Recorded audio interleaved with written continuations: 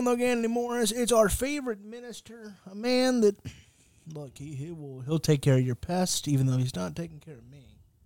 And I'm a pest, right? Would you say I'm a pest?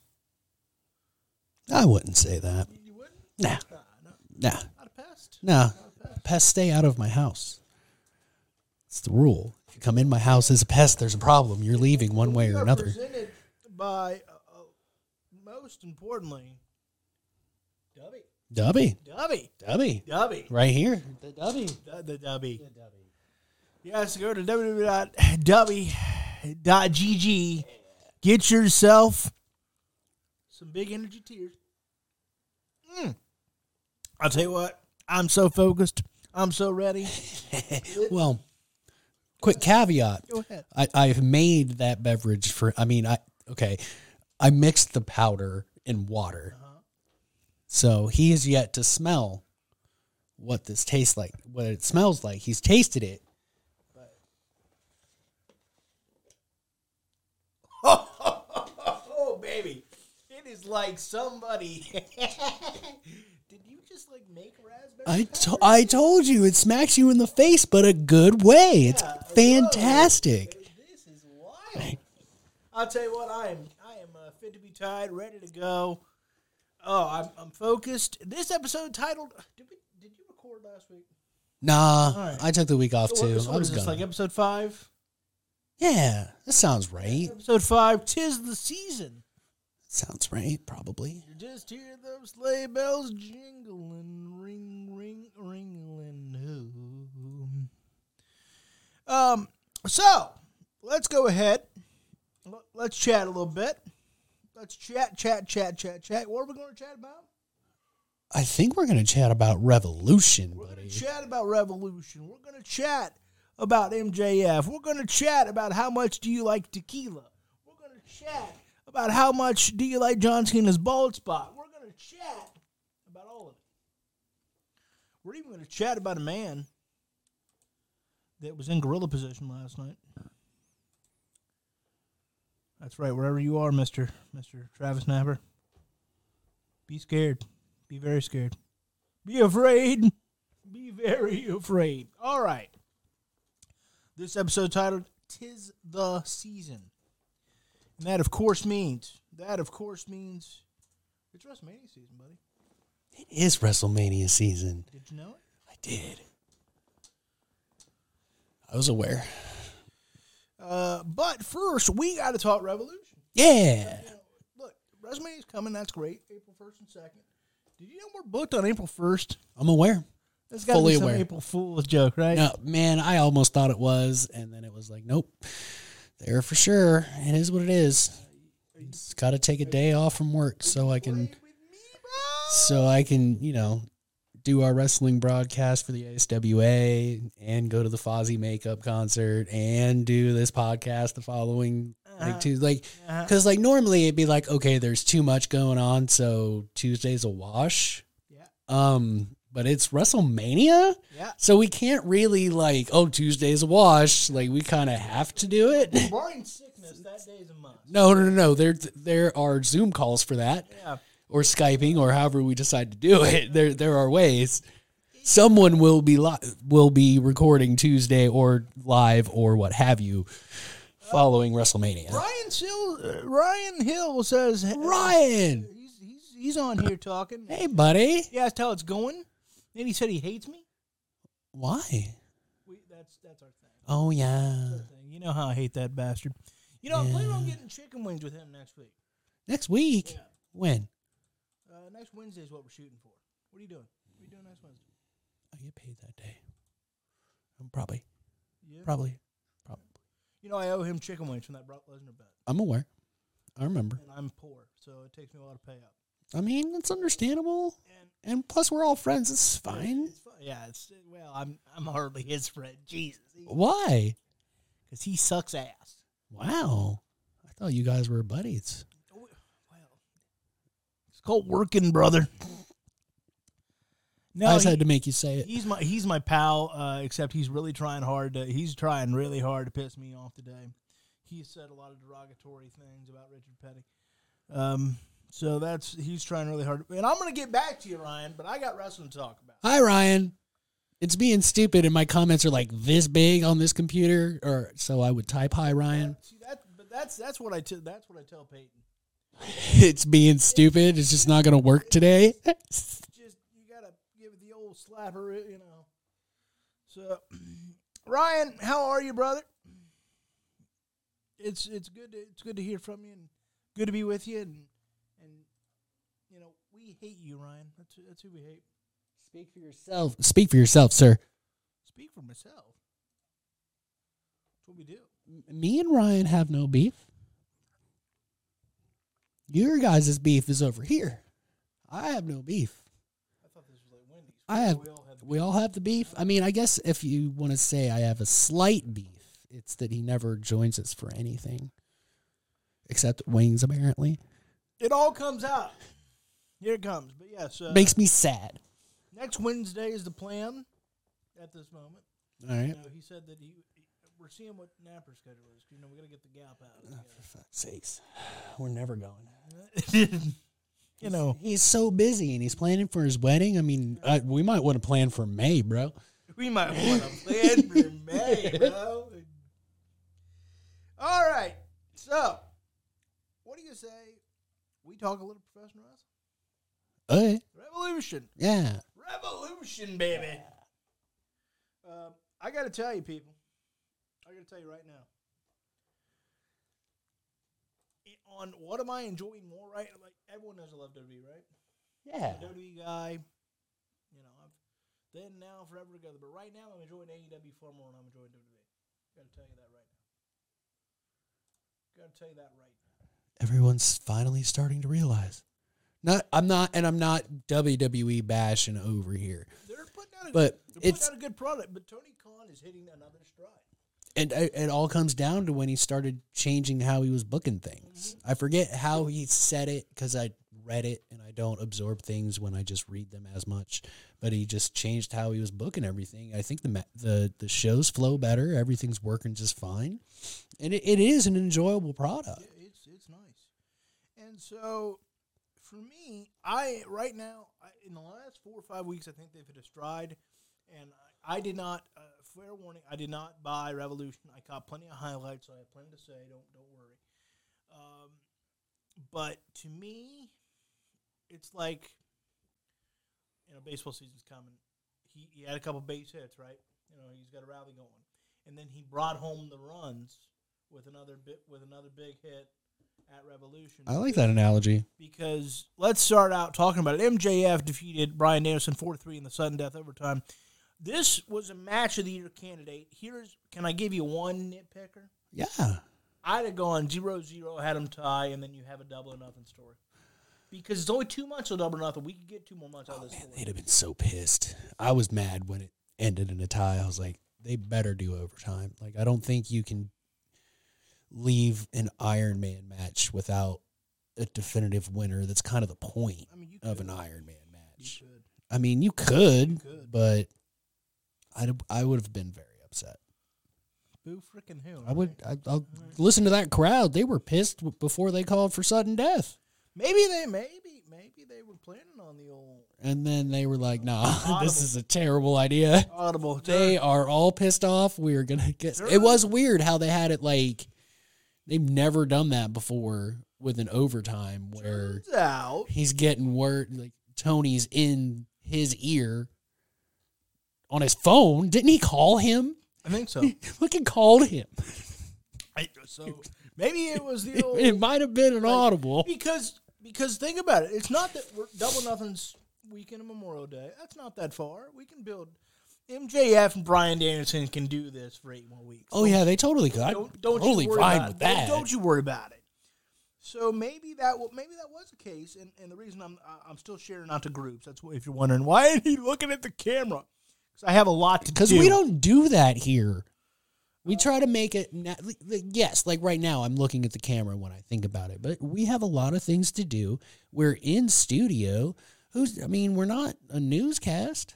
Who says we always have to stare at the camera like a bunch of jackasses? No offense to any newscasters out there. I'm just saying. It makes more sense in a newscast than a podcast. Sure. Makes sense. All All right, fine. right. Maybe. All right. Joe, how are you? Joe Hirschberger. Hey, buddy. We love you. Come on out to his wonderful event March 18th. Autism Awareness, ASWA, Yep. Dalton, Ohio. Barry Horowitz. It's only like 2 hours and 15 minutes away from Lancaster. Barry Horowitz will be there. You know, Eric Redbeard going to be there. Eric Redbeard will be there. You know, better known as Rowan to some. And just it's a stacked card, stacked. I mean, stacked high like It's gonna be great. Slapjack pancake. I mean, hold on. Let's just go over the card real quick while you're sharing. Ryan Hill says McCarthy and I have no beef. The beef is just you and I, Logan. I knew it. Right, first of all, Ryan, you can kiss my grits, all right? And that's only because Joe's watching, or else I'd have said something way worse. I see. So Joe has to watch all the time now. So I'm going to run down this card while you're sharing. So we have the triple threat Battle of the Giants featuring Eric Redbeard, Beast Man, and 6'9". Oh, so fine. I'm not even going to try to do it the way he does it. Marcus Scott. Yep. Heavyweight title match. We have Redneck Kid Robbie Collins versus psychotically sane Manson Crane. I'm Team Crane.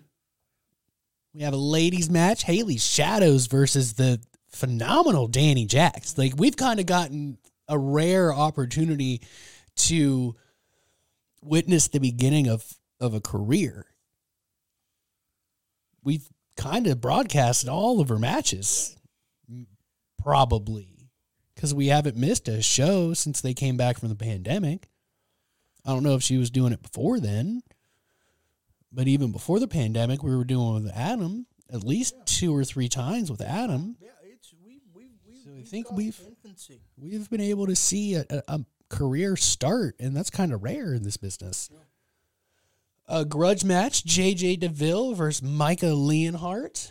Yep. The tag team championships, the status symbols versus the first and maybe only autistic pro wrestling tag team, the Puzzle Express. And Colton Quinn versus Papa Dingo in a singles bout. I don't know how well that's going to go for our buddy Colton. Colton. That's going to be rough. Papa Dingo's a big fella. He's going to be bringing that Quinn Law drop. Axel Fury is watching. Axel Fury. Oh, hi, Axel Fury. How's it going, buddy? Member of the status symbols. Napper wants to know if this is to the Turnbuckle After Dark. I think he's referring to the lighting. Oh, I don't know what's going on with my lighting. So, yes, that's what we're going to go with today. Late and alone, baby. Late and alone. I think it's too bright outside, so I need to get room darkening shades, and it's like washing out my actual lights. You know, it would be great, Napper, if you were here to give your expertise and actually do your job. I know, right? I'm not the light guy. I'm the producer. He's the light guy. Travis is the light guy because I want to see him climb a ladder.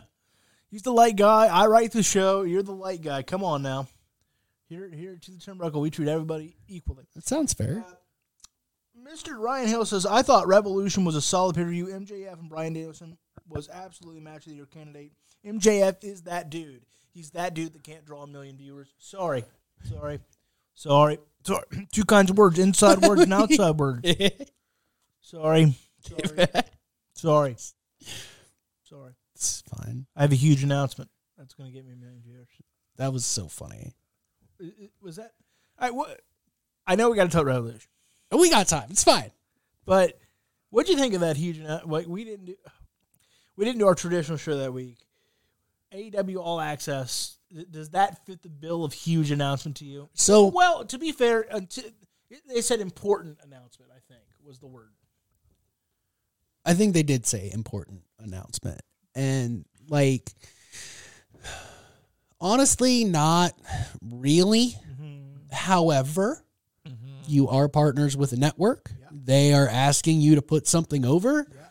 You kind of got to do it. Yeah. It is a big announcement for the network because they really wanted AEW back in that time slot because they had the Rhodes show before. Roads to the top. That's what it was, Roads to the Top. So they had that, and that obviously that did well enough to where they really wanted something AEW-centric after Dynamite.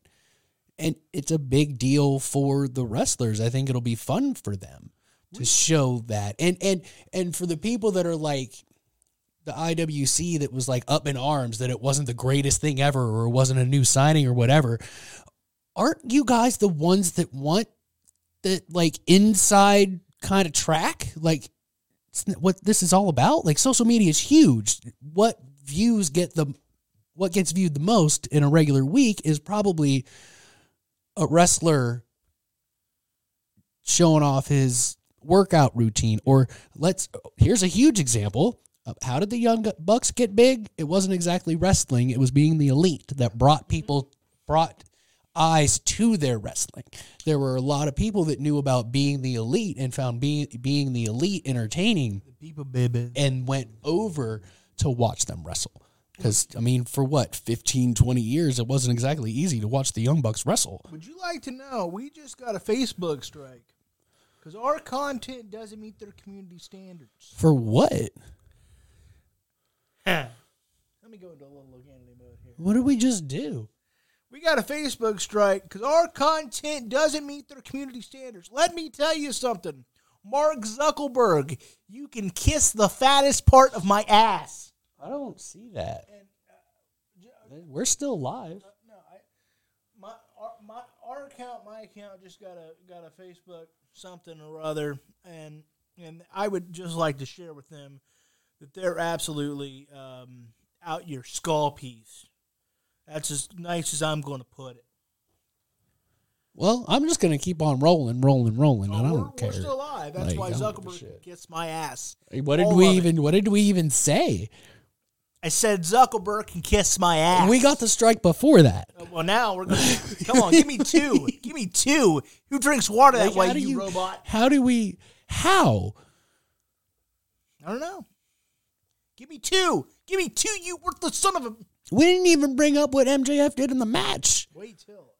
I'm not saying it right now. Oh, I'm just saying, like, we didn't even, like... I'm getting hot. Didn't even do anything. Getting hot.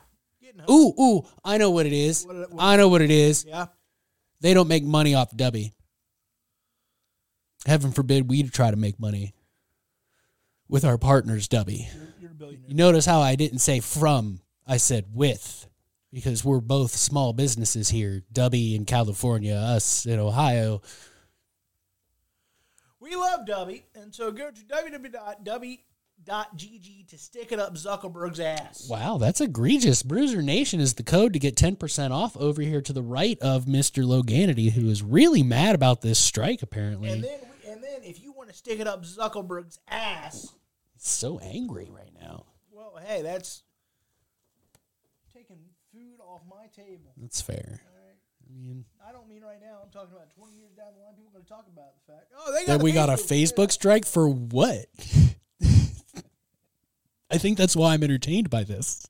Like, are you serious? Like, this isn't some early April Fool's joke? Like, this is, like, for real? What did we even say? You said the word hate. Is that it? That I want a restriction on Ryan Hill. He didn't. He typed out that he hated me. He typed out that he hated me. He typed out that he hated me. He hate me. He hate me. That's what he said. The first time we go live in a month and a half, we get checkmarked or striked or whatever. Maybe they don't believe it's us. Well, maybe we were gone for so long. It's us. It's us, and you can kiss the fattest part of this ass. That is hilarious. Oh, because, hey, guess what? We're recording it, too. I'll just post it everywhere else. I just think it's stupid because we're not out here promoting any hate. We're not, we're talking professional wrestling. All right. Okay. Let me oh, yeah, we were talking about the important announcement. Yeah. Did you think that was worthy of the important announcement billing? Yeah, because it's important to the network and it's important to AEW and important to the wrestlers. Whether it was well received by the IWC and fans alike, I mean, to each his own. Was I like, oh man, I expected something bigger? Sure. First reaction was like, whoa. That wasn't much, but then my business brain went going, and I was like, oh, yeah, because the network wanted more AEW on their TV, but not necessarily wrestling. They wanted a reality show that people eat the hell up and have been eating up for 25 years. Every bit of it. Right around there. Look, I actually agree. I thought people that were like, oh, that's... First of all, that ends this fake narrative that AEW is somehow in trouble with the network. Like, anytime a network wants more of you, I don't care what it is, it's a great sign. Yep. As a business. And frankly, it could be, pardon the pun, no pun intended, but I can't think of another word, revolutionary. You don't know what... The one thing about Road to the Top we all enjoyed was the backstage look. We hated what felt like the phony prop-up of Cody and Brandy. But we liked the backstage look of how does this operation run? And it looks like that's basically what we're going to get. More wrestler-centric, I'm sure, than like the backstage stuff. But I'm pretty sure that's what it sounds like. That's what we're going to get, which kind of what I was saying, like on social media, that's what we want. We want into these people's lives. I mean, people want into regular people's lives. So, of course, they want into their favorite wrestlers' lives and so on and so forth. I probably won't watch it. Nothing against it, but I got to get up early on Thursdays. And like 4:45. Yeah, 4:45. He went. I had to think about it. It all depends what day it is. 4:45. Depends what day it is. And I've never been that fan, whether it's a wrestler or a football player or movie star. It's like, oh, cool. You do good things in your personal life. Sweet. But I've never been that, oh, I want to know what you're doing 24/7. What are you doing right now? It's 3:00 in the afternoon. Like, I've never been that, I wonder what this guy's doing. Not even with Chris Jericho am I like, I wonder what Chris is doing right now. Like a lot of people are. I don't know if I really want to know, but I mean, I think I've kind of thought about it for a second. Like, I don't want... It's weird. Like, would I enjoy access to their daily life for a limited amount of time like a reality TV show does? Yes. Yeah. Do I have interest in 24/7, 365? No, because I'm not a weirdo. Yeah. Like, I'm obsessive about my people. Everybody knows that. Everybody knows that who I'm into, I'm really into. I am without a doubt an addict. I just don't drink or do drugs. Because everything I'm into way too heavy. I'm into way too heavy. I know way too much about Vince McMahon. Wouldn't you agree? I know way too much. Probably, but there's probably guys that know more than you. I'd be. I can't be sure. possible. I have to beat them. Maybe. I have I listen to Jericho's podcast. That's kind of not really letting you. It lets you in on how his brain works, which helps you understand the storylines that he's writing. I have his books. I have Mox's book. I got a couple. Wrestling books are good reads. Yeah. Like, regardless whether you're like a fan of the guy or not, aside from out of the ones that I've read, I would say the one that didn't need to be printed was the Hardy Boys one. And I mean, this was probably maybe before Jason when this book was written, and it made no sense. Yeah, for one, it was ghost written. In the words of Stained and Enter Lewis, it's been a while. Like, yeah, it's been a while. When they were the Hardy Boys, but they achieved so much more after that, before everything else went downhill for them. But after that book came out, they achieved so much more. I felt it was too early to release the Hardy Boys book. Not that it wasn't good, but why? Why are you releasing this now? It makes no sense. Like, you could tell it was ghost written. And Daniel Bryan brought that up. He said no to that. He said that in a promo. I'm not doing that. You're not going to follow me around and write things. No. It's stupid. If I'm going to write a book, I'm going to do it myself. Because Foley showed that you could, who wrote one hell of a book. He wrote several good books. Several. Yeah, that's right. So, speaking of Hardy, I don't know how much you want to get into it. His DUI case has been closed. Mm-hmm. He not doing any jail time. He did lose his license for all of 10 years. That must have been great lawyering on that side, and lots of, like, everything else was great. And then, like, well, because I got this for you, you're going to get hammered here. Yeah. So Do you want to talk Hardy? Or you want to get? Yeah, we can for a second. I don't see why not. Now that legal matter is legally settled, if he's gone to treatment or is going to treatment, do you think Tony Khan brings him back? Because again, legally now it is settled. It's done and over with. I think that the only chance that Jeff has of being brought back is if the Matt Hardy storyline with Ethan Page and all them ends, because he doesn't have a license. You gonna trust him to Uber everywhere? I don't know.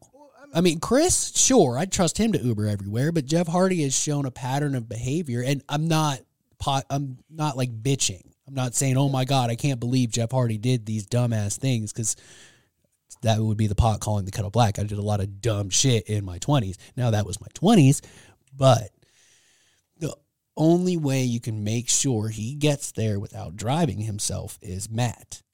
You have to book them together. And until this storyline is over with the firm, you can't do that. Well, just as forget about Jeff's issues for a second. We obviously know they're major issues, and that should be discussed. But just as assuming he's clean, let's assume he's clean. Yeah. Assuming he went to treatment, which we know he did go to treatment. He We don't did. know if he's still in treatment or not. I have no idea on that. Assuming he's clean, assuming he's completed treatment, do you think, as long as he can get there and be sober, do you think it's okay to bring him back? I think so. If he meets the requirements that were set by Tony Khan when this first happened, I don't see why not. Especially with us, we talk about second chances all the time. Yep.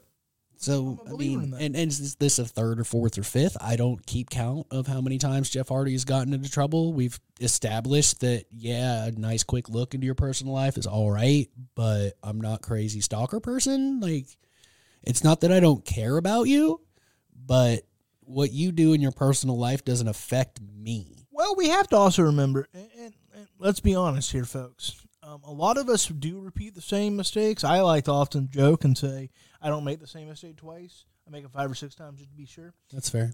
That's my old line.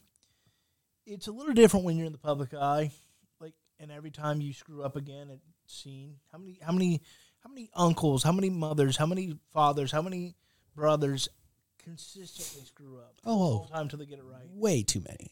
It happens. And so that's another thing we have to keep in mind. It's like Jeff is in the unfortunate.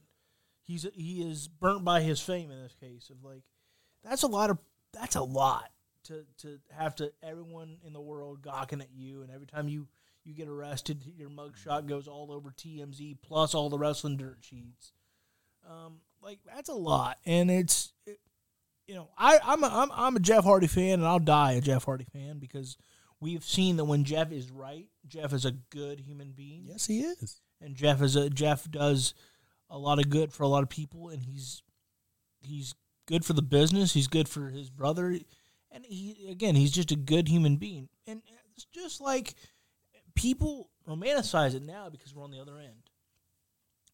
But just like Jake Roberts has done things, or at least been accused of things, I should say, that if people went and studied his history, you would probably blush as far as compared to even what Jeff Hardy has done. Because Jeff, to our knowledge, has never gotten down to his last dollar and done some reprehensible stuff. Jake has. Oh, yeah. Jake has been down to his last dollar and looking for that fix, and has done some horrible things. There are some, and he's wrestled for that fix. There are and some that things, fix alone. There are some things that Jake now on his podcast, the Snake Pit, you should listen to, by the way. He said, I don't want to talk about because I don't want to go back to that place. I don't blame him. And that just tells you how bad it must have been. But my point is, we romanticize it now because Jake is good, he's clean, back on AEW TV. Back on AEW TV, which, I mean, since we brought it up, that they did mention that the reason Lance Archer was off TV is because he was in that tournament. Okay, perfect. Because we were all wondering because Lance Archer. Okay, so we have our answer. He was in Japan. So that makes more sense, right? So, but you can Lance Archer is a guy that you can build Rampage around. Absolutely. Him and Jake Roberts can make that must see, and then you fit in the other pieces because Rampage on Friday wasn't bad. It was good. I am enjoying Rampage so much more than the last. We talked about it. Might have been the last ASWA show. Because there's been obviously a booking change in how they're flowing Rampage, and it's just much better, a much smoother watch for that hour. I wish so desperately they'd get out of that time slot. Yeah. Like even if I think he'd even be better served to go to 7 full time right before SmackDown. Right before SmackDown, that wouldn't be a bad idea. Because people.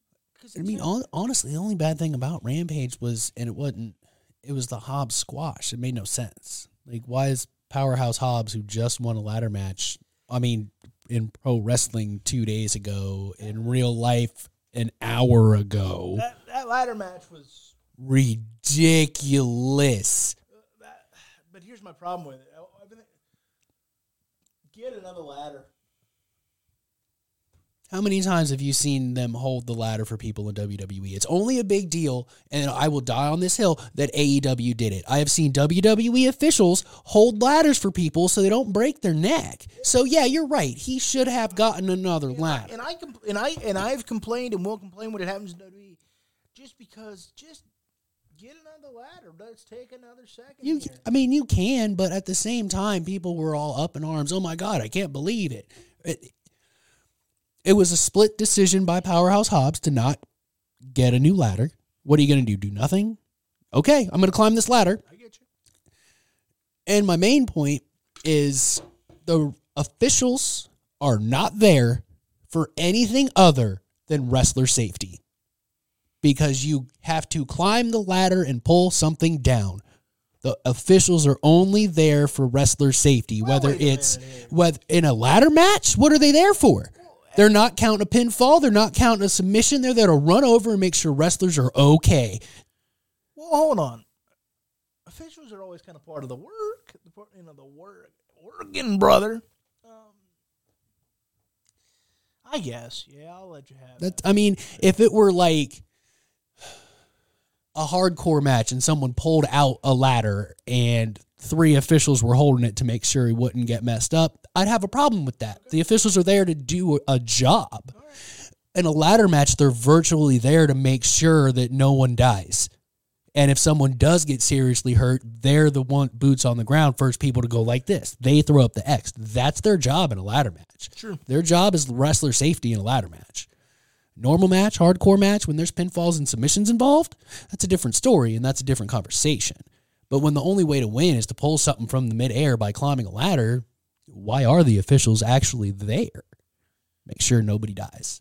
Donnie Hoover, thank you for watching. Dude, everybody's watching today. This is great. Hi, Donnie. We appreciate it. Hope you're well, sir. Hope you enjoyed your weekend off at the Arnold, to be honest with you. I know, right? That was hell last year. It was a hell of fun, but whoo, that Monday that was rough. I think I went to work that day. That was terrible. No, wait. I'm going Irish. Yeah, because there's no holidays. Yeah, I'm going Irish spit. I was tired. It was a rough week. All right. Son, so much fun. The Guns retained their tag. We didn't even finish talking about MJF. We went on a whole thing. What else you want to say? Well, I'm we gotta talk the drink. We will. I'm really like how the match transpired. And it showed, aside from the drink, which we're gonna have a sidebar conversation on that in a second. You love a good sidebar. The way MJF was selling his leg, his body, how tired he was by constantly grabbing water. I mean, you look at that guy, you know he can go for an hour. It's fine. Because you've seen him go for 38 minutes. Like, an hour wasn't killing him. But he did those things to put over how vicious Bryan Danielson is. Like, yeah, because Taz was all like, what's he doing? Why is he drinking water? That was great. So that's something that, like, you probably didn't hear on the highlights. Taz, every time MJF was pulling out water, he's like, that's such a bad idea. You're going to cramp up. Like, you can't take those drinks of water. Like, you can dump it on your head. You can rinse your mouth and spit, but you got to be careful as an athlete constantly. Every time MJF pulled a water bottle out, which was like 3 or 4 times, Taz was questioning the decision. Taz is so smart. He's so smart. in how to add to like nothing against Shivani, JR, or Chris Jericho, because I think they've all fallen into their own. And Jericho does a really good job of feeding JR stuff. You can tell they're friends, like super close friends. So Rampage, Jericho was just feeding him shit. Yeah. And it was natural. It wasn't like I'm going to try to get JR in here. Just kind of one of those popped in his head. I'm going to say this and see what JR says. Well, they've been close friends for a long time. He signed him, for God's sakes, back in the old WWE days.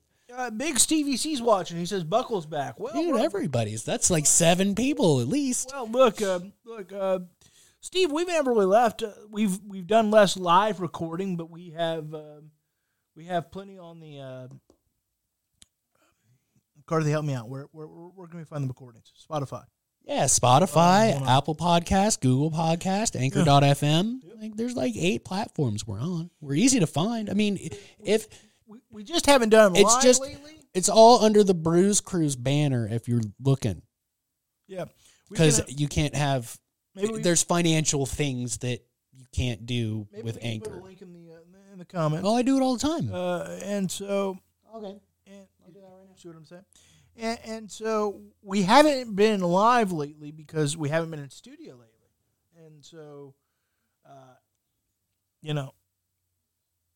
that's a great idea, by the way. Yeah. I'm a really smart guy.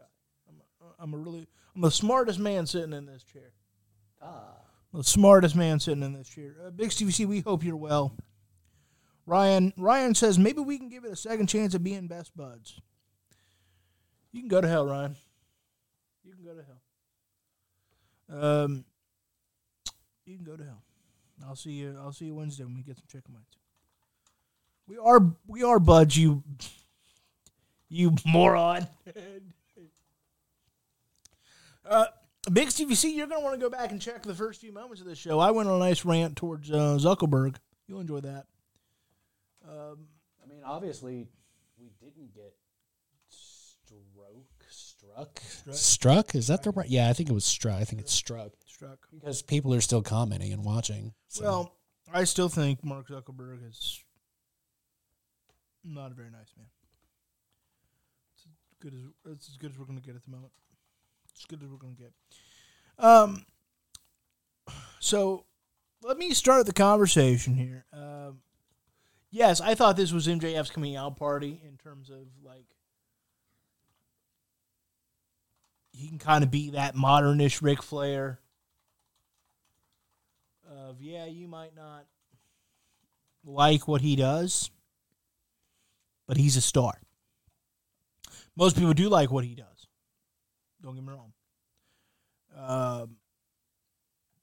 But I thought for sure that this was a case of,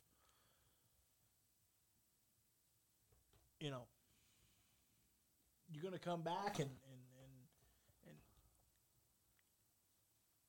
and prove how great you are, and prove you're the main eventer that can carry this company. And that's what this. You proved it. We probably already knew, but if there was any lingering doubts, this did it. Yeah, it did. It did. Yeah, if you weren't sure about MJF after Sunday, you better be sure because you're watching the wrong product. For a lot of people, including myself for a long time, not so much lately, but for a long time I kind of questioned, but can he go in the ring? Yeah, but is he anything more than adequate? Right? Remember we talking about that? Just over the course of AEW's history. Not so much lately. He's had some real, frankly, his original coming out party in ring wise probably Chris Jericho. Yeah. I mean, it's because of his which actually speaks to how good of a heel he is. The way he wrestles matches, like you kind of have to almost dig in to see how good he is. You got not after Sunday, but you really got to dig into his matches because he has surprised me. What was it against Takeshita when he backflipped out of that German suplex attempt from the top rope with no problem whatsoever? I was like, oh damn, oh yeah. But then you look at him and it's like, of course he can do those things. Like Sunday night, of course he can go an hour. This isn't 1985. If you can't, it's back to the 70s almost, where if you can't go for an hour, it's a problem. Are you going to be asked to go for an hour as much as in the 70s? No. But it's damn near a requirement at this point, unless you're a super heavyweight. It's almost a requirement because the fast pace of wrestling now, you have to have that stamina to be able to go for an hour to handle this fast-paced 15 minutes. Because 15 minutes, they'll fly everywhere. WWE does too. They're all over. They're fast as shit. You have to be in the best condition of anybody. And it's a little too fast. I've always thought. And sometimes it's a little too fast. But I thought this was a good hybrid. Oh, this was beautiful. Of again, because my knock towards the Young Bucks and Kenny Omega is mostly a little too. We're not gymnasts here. In my view, it's more Young Bucks than Kenny. Yeah, Kenny doesn't do like the most gymnast thing he does is that some flipping Samoan drop into the moonsault combo. Yeah, I can get with that. It's the Young Bucks and that's their style. It worked for them, and I agree with you guys. They do get a little bit too gymnastic show. And look, they're going down as legends, and I'm sitting here podcasting. So they don't need to listen to what I got. I can see the appeal, and when they're with the right team, I'm glued to the set. Glued like when they're with Penta El Zero Miedo and Rey Fenix, you can't pull me away from the TV. I just call him Penta. That's more fun to say Penta El Zero Miedo. Big Stevie C says, "Get him before you get zucked." I got you. Yeah. Be sure to check out his podcast every Sunday. Every Sunday before the big matches. Heel and Face podcast. No one breaks it down quite like Big Stevie C, because frankly, he probably hates both companies. I can't hear. He doesn't say too much good about anybody. That's fair. He's kind of Jim Cornette-ish sometimes. That's fine. And I don't mean in the sense of insulting, but just of. No, because you have to already have a massive following to be that insulting kayfabe wise. Some of the stuff he says he doesn't believe. Well, sure. It's fine. Say I don't believe. Exactly. We're playing characters. I mean, ours are toned down since last year, but thank God. Yeah, that got a little excessive. Well, it should at least be toned down as far as how we refer to each other. That's fair. Yeah. Now, do I really there was certainly some kayfabing going on with me and Zuckerberg. You pieces. But anywho, are you ready to talk about it now? Yeah, let's talk about it. All right. Wait a minute. One more question before we talk about it, because this is going to be a long sidebar. What's next for MJF? Who's the challenger at Double or Nothing? Because that's where I was like, when they were. I know people were upset about. Damn it, tied. But it was the most natural way to get to a challenger for. I mean, what, Double or Nothing's in May? Yeah. Is March? Adam Hangman Page.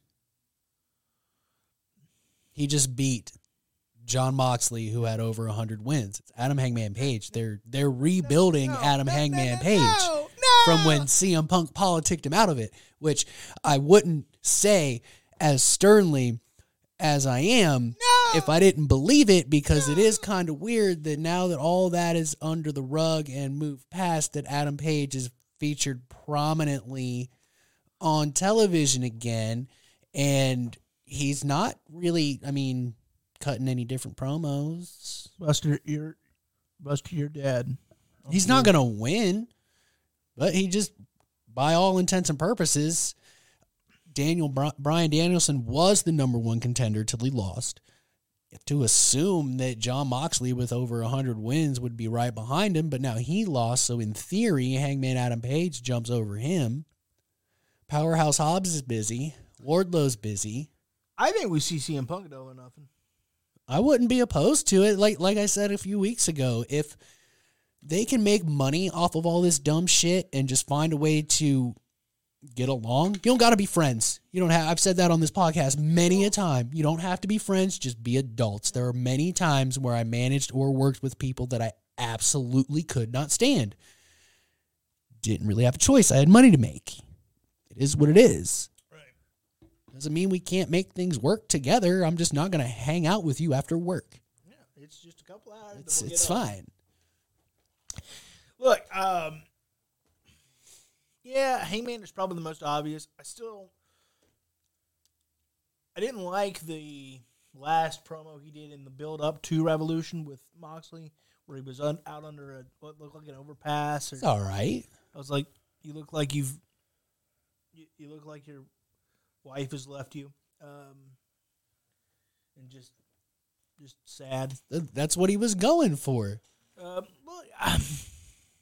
maybe not your wife just left you part, but I mean, it's kind of the story he was telling. He's broken down. All he's got left is beating Jon Moxley. That's all you have left. That's all you have left is beating Jon Moxley in your professional life. That's all you got left. I got to work on my cues with Tony Khan because I got this card so flipping wrong. I'm surprised Travis did better than both of us. Yeah, because I blame Chris Jericho. It is his fault. Not that he lost. That's cool. He did a copyright on Jera's show. I thought a Jera show redeem was going to happen. He had me so swerved. Such a slick dude. Now he's getting us. He's getting the guys that have been watching him for like his whole career. He's like, I'm going to show you. I'm going to copyright this because I can. And it might never happen. We still might get it. We still might. But the Paul timing White is hoping to get back in the ring. The timing of it really, makes us smart marks think, oh, well, that's how Jericho's going to win. Yeah, well, he got me for sure. Well done, sir. Big Stevie C says facts. I assume that's referring to the fact that he doesn't like either company. Probably. But I'll give him credit for that. Absolutely. So you think Heyman and Page ought to be double or nothing? Because I don't know if anything else fits. I don't think anyone else fits. I don't think the MJF title reign is anywhere near over. And I know it's 2.5 months, but I don't think it ends at double or nothing. And you can't trust CM Punk in that spot, and not for a long time anyway. Yeah. I mean, you got to work your way to it. You can't throw Kenny, and he's still in the trios titles. And I'm going to say this right now, even as huge of a fan as I am of Kenny Omega. Kenny by God Omega, buddy, most overrated. Bro, I'm talking right to you, buddy. I don't understand. Did you watch? Have you seen Kenny Omega versus Will Ospreay at Wrestle Kingdom 17? I have. Where is that Kenny Omega on AEW television? That's that. I'm talking to you, Kenny. I know you'll never hear this, and I'm a huge super fan. You can tell if you listen back to any of our shows how much I love Kenny Omega. But bro, where is he? Where is that Kenny? That Kenny can bring viewers. That Kenny can carry a company. That Kenny, that cleaner, that Kenny. Not the comedy cleaner he did, when he was world champion. That Kenny. That Kenny is who we need to see on AEW television. I get it. You're having fun with your friends. You're having a good time. You're having good matches. You're doing what you want. That's totally cool. And he's totally fine with people hating him and whatever. If you listen to his podcast with Renee Paquette, it is what it is. He actually sounds like a really chill dude. But dude, if you want this company to grow, you need to bring the New Japan cleaner Kenny Omega over to America, because that's how you get over. Like you said, that Kenny I can like that Kenny. I can watch that Kenny all day long because I did watch Wrestle Kingdom. Big event. It was Kenjimoto's last New Japan match. Ryan says Adam Cole, baby. Look, it's too soon to give him the title. That looks like preferential treatment, which is something that AEW really tries not to show. I mean, it's there. It's there. And let's give him some time and make sure he doesn't re-injure. Yes, please, God. He cannot be going. There's always that chance, and so I would rather you... let me make this very clear. Don't want anyone re-injured. But if we're going to take that chance, let's do it on a low level or upper mid-card feud to where it's easier to get out of. Where if you stick yourself in an Adam Cole in a world heavyweight championship shot, even a shot, you're kind of back in a CM Punk situation. Well, let's look back at Sunday. Did they look like they were dance partners, if you will, when that match was over? It looked like they were in a fight. And that, by far, is what AEW standard is when it comes to the World Heavyweight Championship. I mean, if you look back at all these matches, most of these guys look like they were in a legit war. It does get like that in other matches with AEW, depending on who's wrestling who. And to top this off, Cody tried to do that with Chad Gable last week. Hit me. Cody's trying to bring a little bit of that intensity that he got on the independent scene. Like, let's look like we had a fight. Who cares? I mean, as long as we're not breaking each other, it's fine. And I don't want them to rush Adam Cole into something like that. I think the better story is to wait for him to get a title shot at Full Gear. Whether he wins it or not, that's a different question. But it would show that he earns it. It would show that he's okay. And it would really give the fans a chance to get more behind him, because they were already behind him when he was a heel, for God's sakes. It's one of those things. It is. It's such a. It's a damned if you do, damned if you don't situation. Pretty much. Yeah. Like I just don't think. I think it's too soon for Double or Nothing. Like I said, we can't. I agree. He's a perfect contender for the AEW World Heavyweight Championship. I agree with that, but I think it's too soon. He's got to get recallous to the ring. Let's make sure you can handle that, because we don't want to get shut. Like I said, in AEW, the closest thing we kind of compare is CM Punk. Put the belt on him, he got hurt. Not that we're putting the belt on Cole, but still, a World Heavyweight Championship feud is a World Heavyweight Championship feud. But even better comparison, let's look at Bryan Danielson.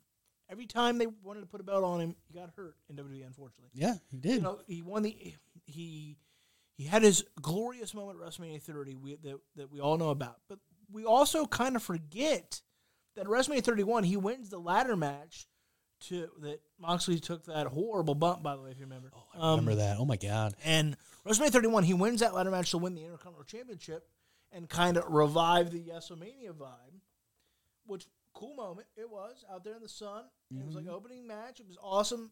Daniel Bryan wins the Intercontinental Championship. And he can't do anything with it because he quickly got either re-injured, re-aggravated, whatever it may be, not as healthy as we thought he was. And my point is, you don't want that with Adam Cole, because if one thing we're learning, like, it's weird to say we're still learning this, but I think we're learning how much concussions can still linger and hang around, and if not hang around, be easily re-aggravated. We're kind of learning that with Tua on Miami. They don't even know what to do. And I was talking outside earlier, and I was like, I don't know what you do. I like Tua. When he's in there, he's exactly what you want. He's not afraid to take a hit. He's learned the offense. He's super intelligent. He's fast. But damn, is he small. And that hurts him. Big ass 285-pound linebackers tackle a dude that's like 150, maybe 170 because he's in shape, but he's not like big. He's not. And yeah, a lot of smaller quarterbacks can make a career. It's not the end of the world, but the Dolphins don't have the offensive line for a small quarterback. You need a Patriots dynasty offensive line. You do, because if you look back at that whole dynasty, Tom Brady's jersey was dirty like 6 times. I'm being facetious. I'm sure it was more than that, but that's the type of offensive line that you need if you have a Tua. It was definitely 4. It was all right. It was definitely. But like you need that type of offensive line where your quarterback is always clean unless he scrambles all the time. Here's what I would do with Adam Cole. I would put the Mid-Atlantic Championship on him. That would be a good opening feud for him. Yeah, I think I'd put the Mid-Atlantic Championship on him. Let him have it for 6 to 8 weeks just to let him get recalloused, get reintroduced, make sure that he's okay. Who's safer than Orange Cassidy to work with? I mean, he doesn't slam you. He doesn't really do a lot, like, as far as high impact. Like, he might fly off the ropes, but he doesn't do a lot of high impact. No disrespect to Orange Cassidy, Adam Cole can prop up the belt far better than Orange Cassidy can, because the belt feels like the Mid-Atlantic Championship, unfortunately to me, feels like the FTW Championship. It feels like a prop. It's because of his character. Yeah, it just doesn't work. It doesn't. It's like if you've got it, like he can have amazing matches. Like Orange Cassidy is something else, and he showed a little bit more seriousness Sunday, and you can see it still. But he needs to start moving away from the. I've always said it's fine to do the hands in the pockets. That's a mind game thing, but if you're carrying the championship in a bag, that's a problem. That's a character problem. Not his personal life character, but the way his character is laissez-faire about everything. Of course he's going to carry it in his backpack, but it hurts the title. Yeah. But as a character, I think even he should create a new leaf, if you will, and at least care about the championship, because if you don't care about the championship as the champion, why in the blue hell do I? Yep, that's why it's hurt, right? Because it's in the bag. So yeah, I would stick that championship on Adam Cole for a short little while to train again. If for no other reason, I think that's a big enough spot that Adam Cole is worthy of it, because Adam Cole is worthy of a big spot. Mm-hmm. You don't want to put him in something that's just completely irrelevant, and then you can prop up that Mid-Atlantic Championship, and maybe you can almost John Cena that sumbitch and make it matter more. Because John Cena took the U.S. title and he made it matter more. If Adam Cole is back and good to go and gets himself recalloused, because Adam Cole's not going to be at his best first match back. He's not. No, hell no. Because that's not how this works. It's going to take months. Yeah, Kenny just now got the timing. Sunday. Sunday night, he just got the timing back down for his somersault, flipping Samoan drop moonsault thing, because it did not. Yeah. Did it look good? Sure, but it wasn't a fluid motion at Wrestle Kingdom. So Sunday, it was a fluid motion. That's 8 months. So we could take we could take 6-8 weeks, if not longer. We could build that belt up. You can have Adam Cole defend it on Dynamite, Rampage. I'd even stick him on some Ring of Honor shows as kind of a special attraction.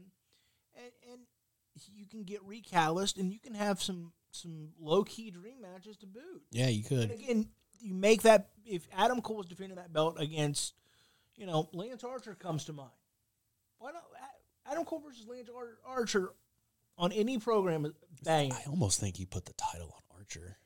I'm not opposed to that being the in-game. The only thing that concerns me about putting any title on Cole, especially the Mid-Atlantic, I mean, does it always get defended all around the country? In all the countries, it's supposed to. So in theory, that's what Pac was doing. I don't know if Orange Cassidy is doing that because they're not like front facing it, and like we talked about before, I'm not all in their individual lives all the time. I might not even follow half of them on social media. Not that I don't want to. It's just one of those things I don't think about. If it is, and even if Orange Cassidy isn't doing it, Adam Cole really comes across as a guy that would gladly go around the world and defend that title. But that's wear and tear in multiple styles. European, New Japan, but you could hold off that aspect until we all know he's good to go. Yeah, you could. I mean, look, he could go defend it. You could even stick him on some of these G1 Climax shows that are coming up this summer and have him defend. Sweet. Why not? Like, you could. Anything to make the belt matter and the legacy of it to matter, because right now the Mid-Atlantic Championship feels like the FTW Championship in the sense of you hardly know it's there. Yeah, the FTW Championship is like more prominent than the Mid-Atlantic. But we've not talked about the MJF. We've only been talking for an hour. We haven't even moved past our first topic. Awesome. This is what we do. Good podcast, guys. This is what we do. This is why, if you thought the script was even a little light, it's like... I thought it would... No, when I looked through it, I was like, good decision. Yeah. These are going to be long conversations. Yeah. Good decision. Apparently, I should have just put 1. Stop numbering them all and just put them all on 1. So we're gonna talk about the drink thing. We have to, right? All right. Let me lay it out. We saw MJF take a drink, which we thought at the time was water. It's come out that was not water. No, it came out was tequila, and got in the poor kid's eyes. Poor Titus got tequila in his eyes, and he's like 9. Dude, Titus, that shit burns. A lot of people thought originally that was a plant, and easy to think that. That's all. It's all kind of what we hope, to be honest. I know that MJF has made a career off of being the most, like, the modern day 1985 Piper Flair heel, like, to where he is that all the time, I assume, except for hopefully in his house, though maybe with his fiance, you start to wonder. I hear they broke up. Yeah, that's why I'm like, well, is he? At this, like, to some extent, I wish he would break a little character just so I know the character hasn't consumed him. I'll be honest. I think they're still engaged. You think that's kayfabe? Dude, his mom and dad kayfabe. Of course, his fiance's gonna. Well, I that family is all in, and I don't think you like. And I think that's probably, I wouldn't call it a requirement to date MJF, but at least to marry him, you got to kayfabe. He's all about kayfabe, so you kind of got to accept that. And no one respects kayfabe more than me. We know this. So I respect the quote unquote hustle. But when you do something like you threw a drink on a kid that turns out to not be a plant, there's a line there. Like there is, because if the audience can't touch you, you can't touch the audience. I mean that's fair. It's basic kind of. All right, we got this unwritten code. How many times did we see Hogan in full-fledged heel mode get, chewed the hell out on Nitro? But he didn't put his hands on anybody or throw anything at anybody. He just, the infamous shot is that grandmother that was just giving him the business, right? And he's going back and forth with her because he's like, well, it's working. They're the best damn fans, them grandmas, man. And so, you know what I'm talking about, front row. Mm-hmm. She just gave him all kinds of hell. She's mad. She's angry. To the point that he was like, really hope, like he said, old Bischoff, he's like, really hope that she doesn't hang out late tonight.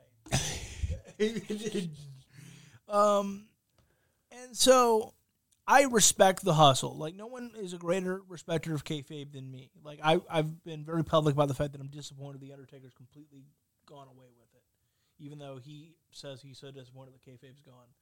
Well, thank you for helping. Well, he's not there anymore. Is he going to be the Undertaker forever? Well, to be fair, in recent podcasts, he's like claimed he has real issues with the fact that kayfabe's like non-existent. Then what are you doing? Well, set that example. Is that the wrestler's fault, or is it an internet social media thing? Probably a combination of both. That's kind of what I think too. If we're being fair, but nonetheless, I think it's the evolution of the business, honestly, because you look at Stone Cold Steve Austin, for example. He was just him turned up to 11. It's kind of most guys now is they're themselves turned up to 11. Well, we always talk a great length because I'm such a fan of how Ric Flair is Ric Flair. There is no whoever Richard Flair is, or better yet, his actual real birth, Fred Phillips. Fred Phillips. Well, we found that out in the Peacock documentary. Woo. Like, whoever that individual is doesn't exist anymore to my... Not even close.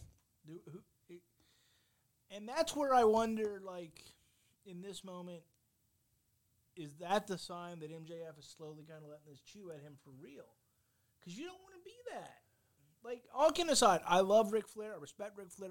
We all... I will die on the hill that is Nature Boy, as we all know, right? With all that being said, same breath. Is this the sign that maybe you're getting a little too wrapped up in it, Maxwell? Like, because if you have the forethought, like, because you either thought one or two things, in my view, and I'm not in his head, but let me go ahead and try. He either thought one or two things. Like, he either thought, boy, this would be really cool for the character. I'm just going to go for it, and I think I can get away with it, which is a problem. Yeah. Or number two, and this is probably even worse in some ways, you didn't think about it. You didn't realize it. You didn't think it through, which to me says that you're being eaten alive by the character, which is a problem. Because let's be honest, a lot of what has been Ric Flair's detriment in his personal life is because he's Ric Flair in his personal life. And yes, it's cool, it's fun, we enjoy the stories. I'll be telling them till I'm in the ground, and they are funny, ha-ha. But they're funny, ha-ha, because I don't have to live them. I don't have to live them. I'm not Ric Flair's kid. I'm not his wife. I'm not anything related to Ric Flair. I'm just a fan. And so it's fun to play up the legend of the Nature Boy, right? And so one or two things either happened. MJF either thought, I can get away with this, which is really stupid, because you could have been charged with assault of a minor. Yeah. Or you didn't think about it, and that's a problem because, like, are you getting too wrapped up in this? Are you kind of Heath Ledgering yourself, for lack of a better term, that you're kind of becoming this because as a quality of an individual, MJF is a grade A dick. Like, there's not that's the one thing we need. That's the one thing that MJF is going to need to develop the way Ric Flair has. Ric Flair has found a way to somehow be redeeming in his weird ways. Like, we all kind of go, oh, that's just Nate. Just Nate. Let him, because we know at his heart he's the biggest softy in the world, and, like, he'll cry at the drop of a hat. And so we just kind of, oh, look at Nate's doing Nate's things. Where with MJF, we don't have that yet. And we didn't have that when Ric Flair was in his prime either. No. We didn't, he didn't start to kind of show those redeeming qualities of being Ric Flair until probably the 90s and Nitro, when it got super real with Bischoff and stuff like that. Like, you start to understand just what this business means to him. And so I don't understand, and I'm not trying to be disrespectful to people, but I don't understand the people that are on social media going, he's a heel.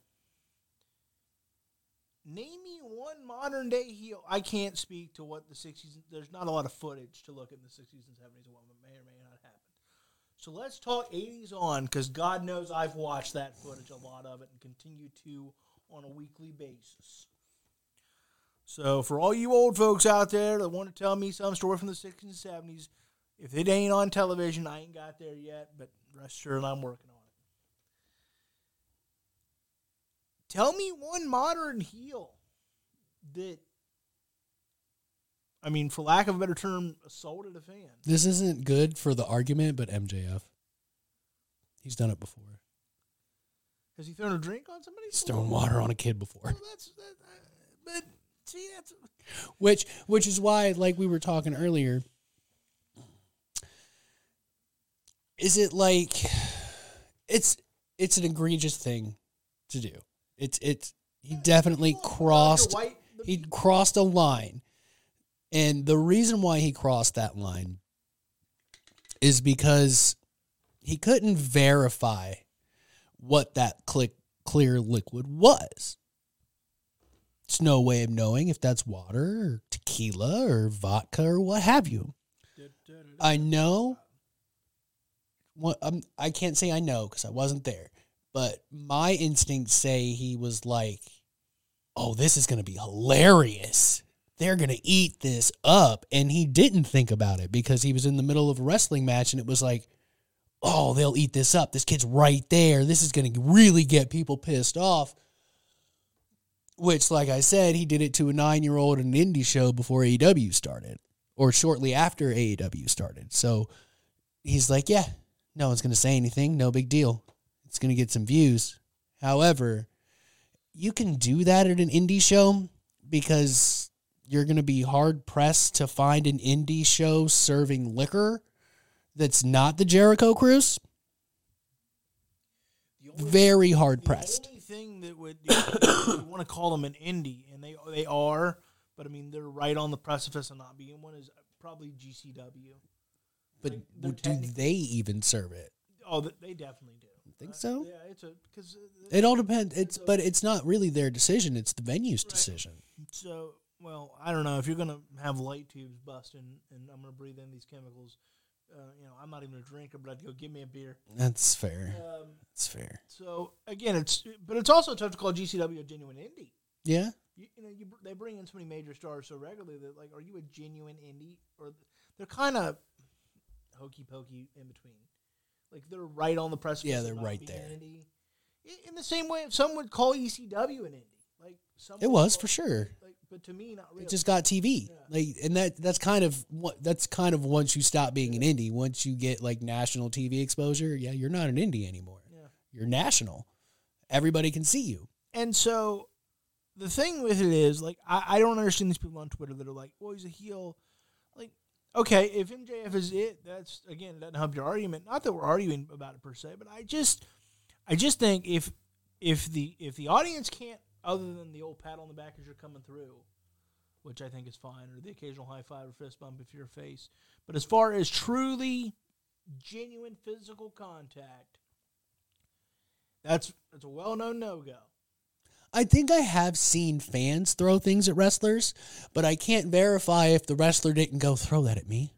Yeah. Throw that in my face right now. Looking like an asshole. Looking like he's yelling at him.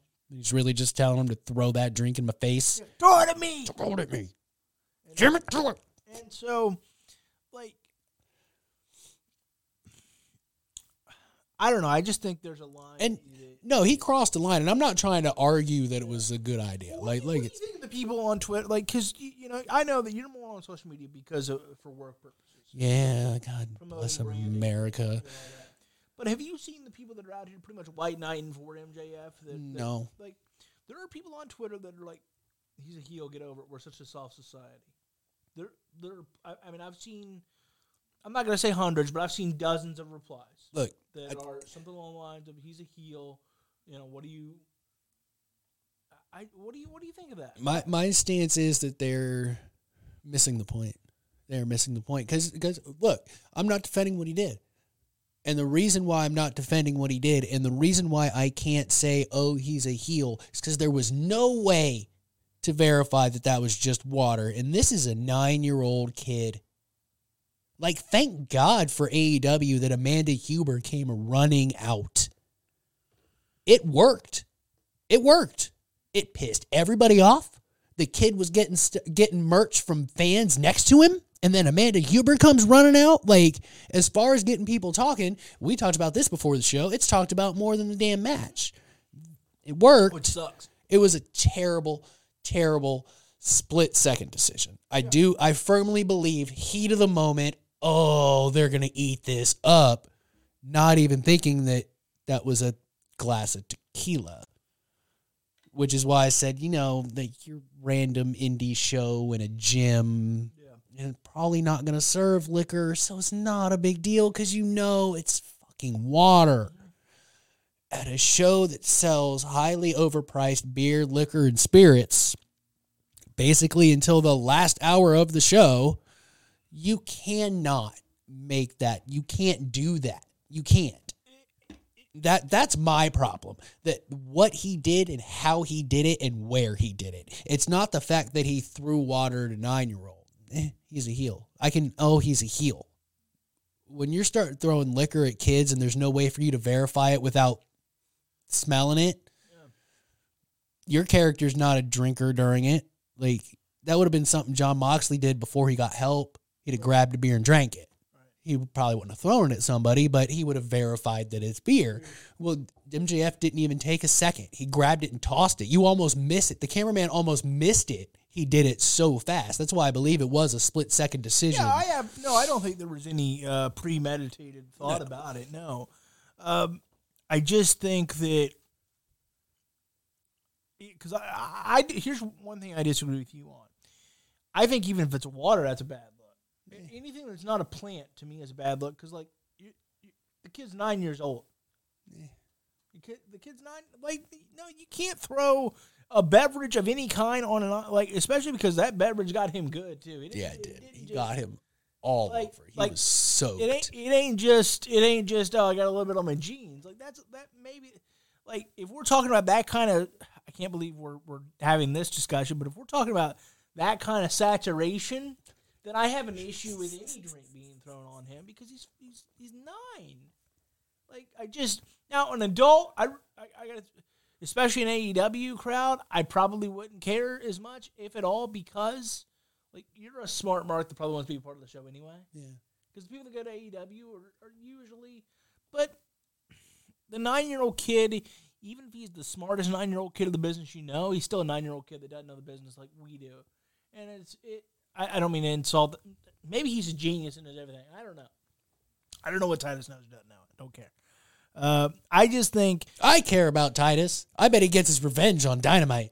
Well, I didn't say I didn't care about Titus. I don't care what he knows. Doesn't know. That's fair. But I bet for sure there is a spot where he throws something on MJF. But I don't personally think that water, like, yes, alcohol makes it worse. But I think even because he's 9 and because, again, if we have the exact amount of that got poured on me, like, that was a lot of tequila, a lot of liquid. It would be a lot of water. Well, probably a $15 drink right there. Yeah. Oh, wait, they were in California, right?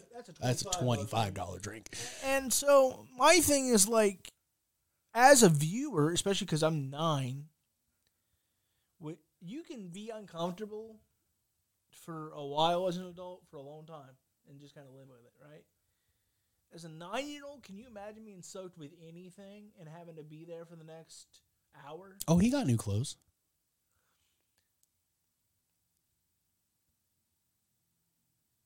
No, you miss him a point. No, I totally get your point, and I agree. Like, you shouldn't do that to a 9-year-old kid. Like, yeah, that's my main. Like, I don't care. Like, yes, tequila makes it a little worse, but even if it was water, I'd be like, "What the? Come on, he's 9." Like, I totally respect. You know, I am fine with.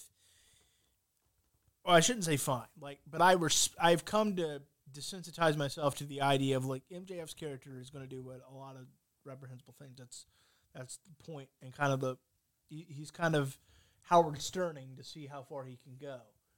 So like I remember complaining at school on air at the Serenco studio. I remember saying kind of giving the finger to the kid was a little far. I thought that was hilarious. But you do recall me saying I remember. Yeah. Like, and so, but I can kind of live with it because at least it makes a level of sense. Just character, whatever. But again, I think once we get, could I pour that drink on you? What? Because water or otherwise, I'm getting some strong looks at the very least. Oh yeah, you're getting kicked out real quick. Yeah. Real quick. Like so, and if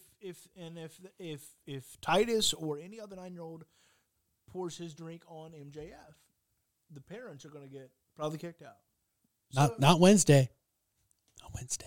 So he's got tickets for Wednesday. Well, good for that young. He is totally getting him back. I'm sure it's one of the many things that Tony Khan yelled at MJF before the scrum.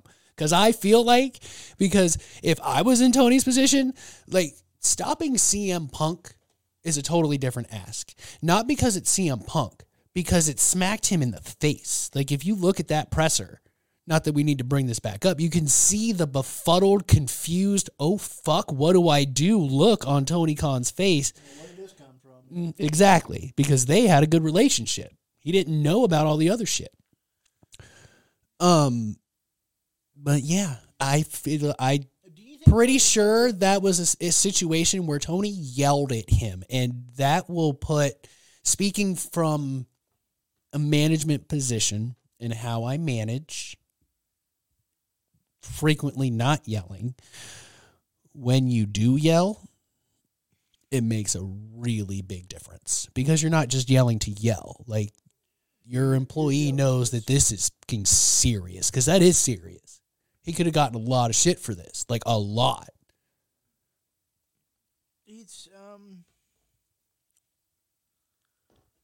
I don't, but we know it's not a plant. I don't think it's okay to go, oh, he's a heel, so what? Suck it up. At the end of the day, this isn't, like you said, this isn't some 18, 19, 35, 40-year-old adult. Yeah. This is a 9-year-old kid. That's my major issue, is that's where, like, I don't even care what the beverage is. Like, if this was even, like I said, a 16, 17-year-old, I don't know if I have this major issue. Because, again, a lot of people, I'm sure not everybody, I don't mean to generalize, but I'm going to bet at least 80% of the AEW audience would love to be part of the show. Oh, yeah. That's, again, I don't mean to generalize. Maybe I'm wrong, but I think it's a safe bet. And so I just think when that kid is 9, like, that's my major issues. I don't care what you're throwing on him. Like, tequila makes it a little worse. Where if this was an individual that could, I don't know what Titus watches weekly, but I remember myself when I was watching wrestling at that age, I could not grasp that. Like, I think I kind of understood that maybe this isn't all the way real, but I certainly didn't grasp what's character, what's not, what's kayfabe, what's not. And I might have thought at 9 it was all the way real. I don't exactly recall what I thought, but I damn sure didn't go. I never thought Vince McMahon wasn't a jerk. Like, it never crossed my mind that Vince McMahon is playing a character. It never crossed my mind that Stone Cold and Vince don't hate each other. You were 9 then? Jesus Christ. It never crossed my mind that Hulk Hogan isn't the ultimate good guy.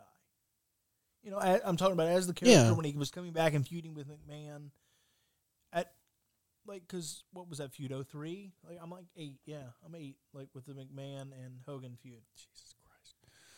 And so, it never, like, maybe Titus is really smart and really into the business and is one of those, every now and again you see a kid that's just way advanced. Maybe that's the case, but probably not. So, I just know, wow, like, I'd have been like, first, I'd have cried probably. He threw a drink on me, and I'd have probably had an anxiety attack, to be honest. Like, I wouldn't know at the time that's what happened, but probably I would have. I just know that, like, I couldn't differentiate that, like, Hulk Hogan might not be as good as his character.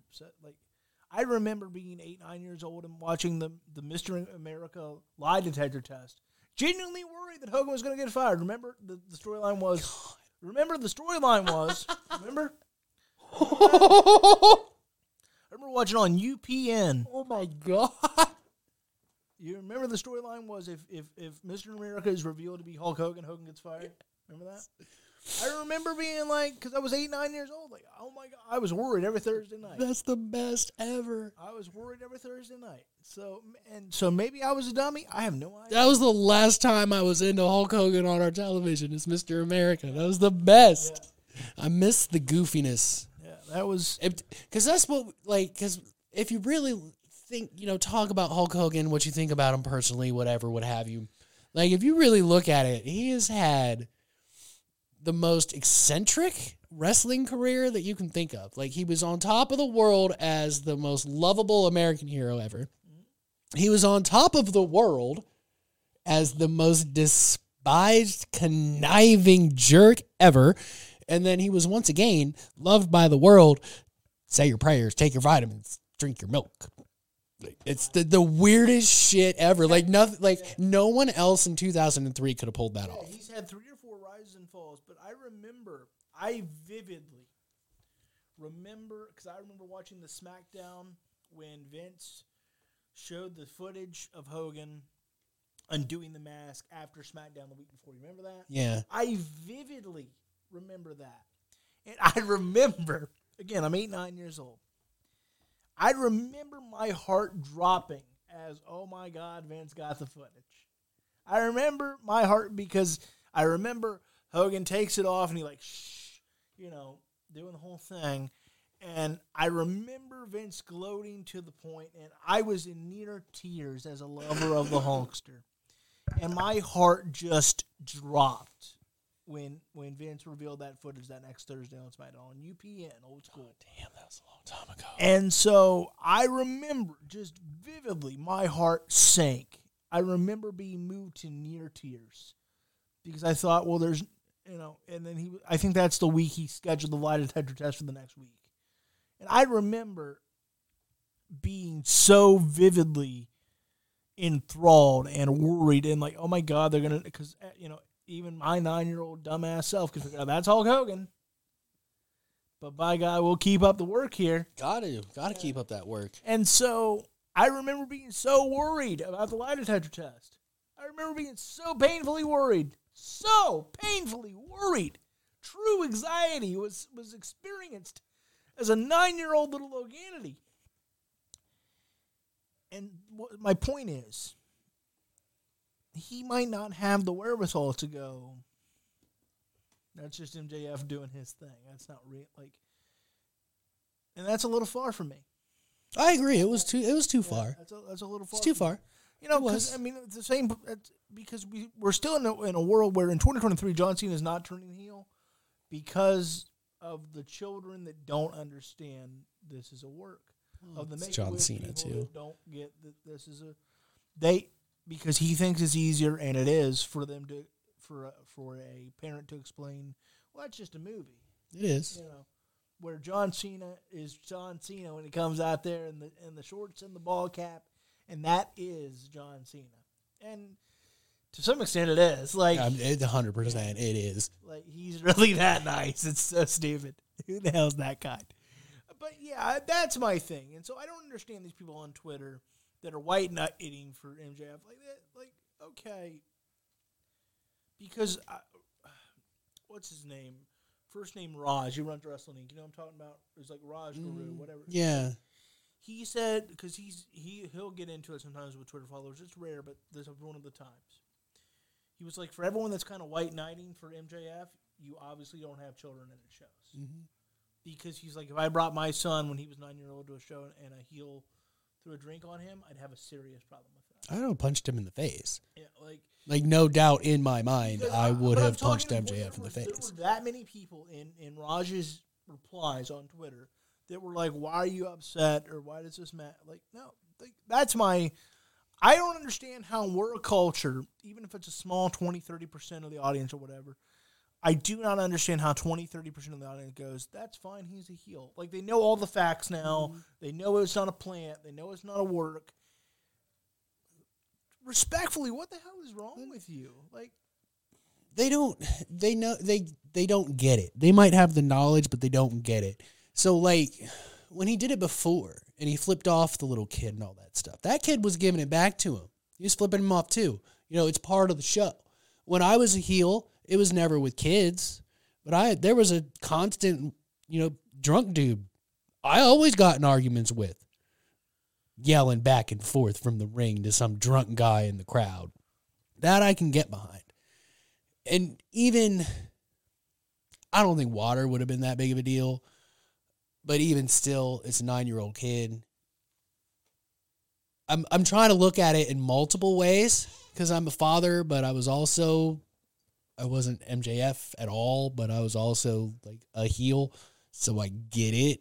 So I'm like coming at this from so many different angles. It's hard to quantify like an outrage or it's an okay. It's I call it a teachable moment. And he's lucky that they got him all that merch and tickets and God knows what else. He is lucky that he's double nothing now. He's lucky they have Amanda Huber. Lucky as hell. Because I don't know where she is as far as where she is in the back when she's doing her job, but I know it's not close because she came from like an area that people come in when they're sitting on the floor. So she came way back from the locker rooms, which are far as hell away from that area, I'm sure. And she was the first AEW person there. And just be thankful it's her because that's somebody that can kind of understand. Yep. As someone that is... Got kids. Yeah. Most AEW fans know who she is. Right. That probably helped. Like, oh, you're actually a person. Yeah. You're not just some rando that they sent out here. Like, you're an official employee of the corporate side of AEW. Oh, okay. Yeah, okay. And you've been on TV enough due to the unfortunate tragedy that... Which is, I didn't even plan for that. I was just like, I want to wear this. A recognizable face. And so, it was a great move on her part and great move on Tony Khan's part because the one thing about, like... You at the end of the day, you got to make that shit right. And as far as I can tell, they do. The one thing that Tony Khan does great is he makes a lot of things right. He does. He does. Well, I shouldn't say the one thing. He does a lot of things very, very well. But, like, which is another reason I don't quite understand the vitriol that Tony Khan gets. I don't either. Like, you can disagree with He's just so damn genuine. You can disagree. I can disagree the hell with his booking decisions. I have. But people somehow, and even Travis, I think, is guilty of this. Like, somehow or another, his content of character gets questioned regularly. And I don't ever recall me doing that, even when I was at my angriest at him, because I always kind of said, at least, but he's an amazing guy. Mm-hmm. And so I don't understand the people that it's the society that we live in now. You can't be that good of a person. That's crazy. You can't be that cool. There's no way. But I mean, all signs point to that he kind of is. I'm sure there are some skeletons in his closet because there's skeletons in everything. We all have them. But like what his skeletons, I mean, God, he had to like get perfect grades just to see an ECW show. So does he have a lot of skeletons? Probably not. Because I mean, yeah, his dad helped him buy AEW. And his family's money helped facilitate what we have now in AEW, Ring of Honor. But in all intents and purposes, when you listen to Tony Khan in a non-popping up the next pay-per-view, in an actual podcast with actual discussions, not people trying to come at him and trying to get that one thing for their headline or that one soundbite to drive people to their podcast, but the actual interviewers that care about being a good interviewer, regardless of who you're interviewing, whether it be Tony Khan, Beck, the musician. I'm just throwing out No, I think you're right. I think a lot of people, and I would love to. I hope and pray we get the opportunity to do our part in this, because I'd love to because to me an interview, and I know you're the same way, and is not I'm looking to get a click. I want you to tell your story. I want to have a conversation with you. Mm-hmm. I have no interest in making a buck off you. Like, if I do, that's great, but I want it to be because we had a genuine conversation that you were content and comfortable with, and I was content and comfortable with. And that people watched all the way through. Because here's the truth of it, folks. Here's the truth of it. And you want to know how I'm a person of my word when I say that? I did an interview a year ago with Teddy Hart that I've never released. Oh, God. I still need to get that from you. I won't release it. I'm not planning on releasing it. I can send it to you. But I want to hear it. And it would have been easy for me to, this is the time. Mm-hmm.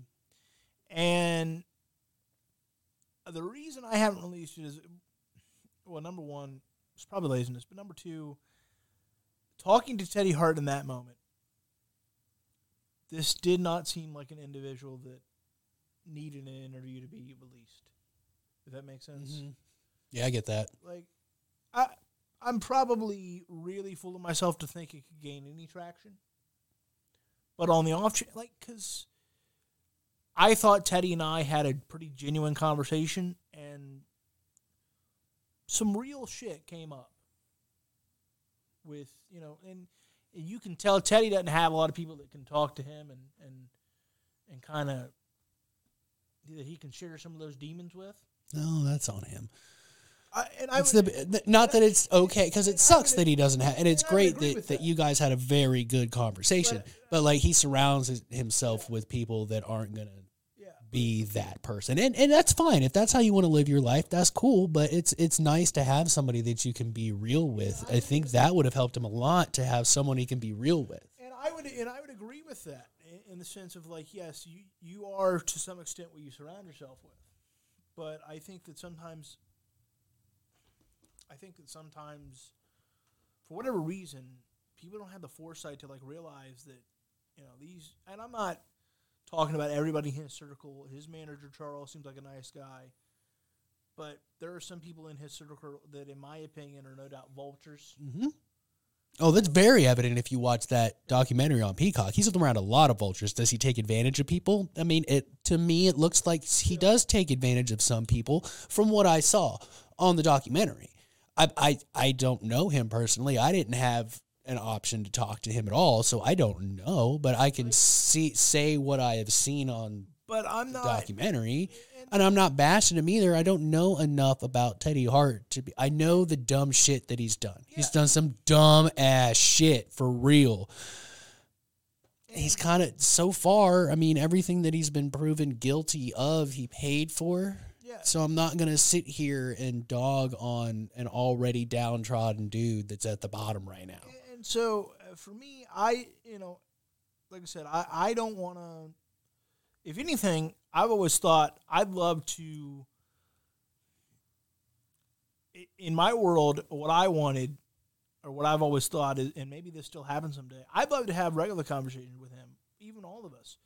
That way, because he clearly needs a platform to kind of explain some of his, because he explained some things, and some of it is so, again, it's weird. I don't think you'll ever see this, but I'm just going to call a spade a spade. Some of the things he talks about in the way that he was screwed or betrayed, every now and again he gets a little Alex Jones-ish in terms of going, calm down and let's bring it to a human level here. What are you really talking about? Because he's one of those kind of mythical talkers where it's like you're here. Yeah, I saw that in that documentary. He's hard, like, because at one point there was a question he asked me, or I asked him about his Persian cats. God knows he loves them, right? Yes, he does. And he's like, I asked him about, and he went on this mythical tangent for 15 minutes. And he got me, and I'll give him this. He got me because it was so long that I couldn't keep up with it. And he brought it all the way back around to the original question by the time, and he called this out on the interview. And it's probably one of the reasons I haven't released it either, because I was embarrassed. He went on a tangent for a good 10, 15 minutes, and he brought it around to the original question of which I asked. And he asked me, what was the question that you asked? And he knew the question. I didn't. Because he had gone all the way around so far that I had completely... There's a method to his madness. There's a method to it. He does that on purpose. And so, whether it's good or bad or indifferent, I don't know. But that's the way, like, you could see it in the documentary. He'll talk circles and come back around to the answer or the question or whatever. But he'll, like, you got to, like, go on a journey with him to follow it.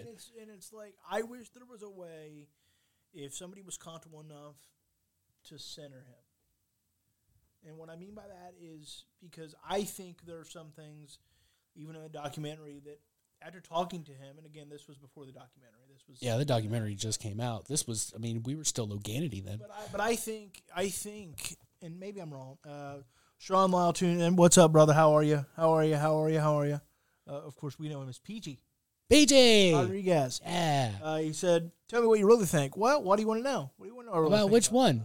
I don't know. We'll tell you. I think we should take a break. Probably. That's maybe a good idea. Yeah, probably. We're like an hour and a half in here, and we haven't taken one break yet. Oh, well, it's just been a nice... I know. We've just been chilling, chit-chatting. This is the way the podcast should be. If you're listening and you're an independent pro wrestler or a nationally signed pro wrestler, this could be you. We just hang out and chit-chat, man. There's nothing serious anymore. And like you said, I want to piggyback off some of what you said, where you're not in it for clicks. No. We're not in it either. Like over here, like as a group, we are not in it for clicks. I would rather have 6 listens of people that listen to an entire interview than 3,000 likes on Twitter for a 15-second soundbite of somebody being stupid. Yep. Like that's not who I am. We're here to, in my view, we're here to tell stories as far as when we interview people, and we're here to let them tell it and have real conversations. Real conversations. And we'll be back for another real conversation when we take a quick break. This is To the Turnbuckle, presented by our friends at Dubby. Yeah. W.GG. Go there now. Use code BruiserNation. That's BRUZER Nation. Get yourself some big energy tears. If you've been watching the beginning, you saw the look on this man's face when he smelled the aroma of the big energy tears. We'll do it again when we come back. All right. That sounds perfect. Be right back, folks. Hey, what's up, guys? Superman Onyx here. Hey, WrestleFit, one of the newest, baddest workouts out there right now. Now, yes, the word wrestling is in it, and I'm by a wrestling ring, but you won't be wrestling. You won't be doing the headlocks or the slams or the spine busters that I do. Yeah, but what you will be doing is everything that we do to get ready to get in the ring, from kettlebell swings to slam balls to flipping tires to hitting tires to doing Olympic weightlifting movements. Guys, you don't want to miss out on this. WrestleFit is the way to go. Gives you a little bit of everything. Hope to see you soon.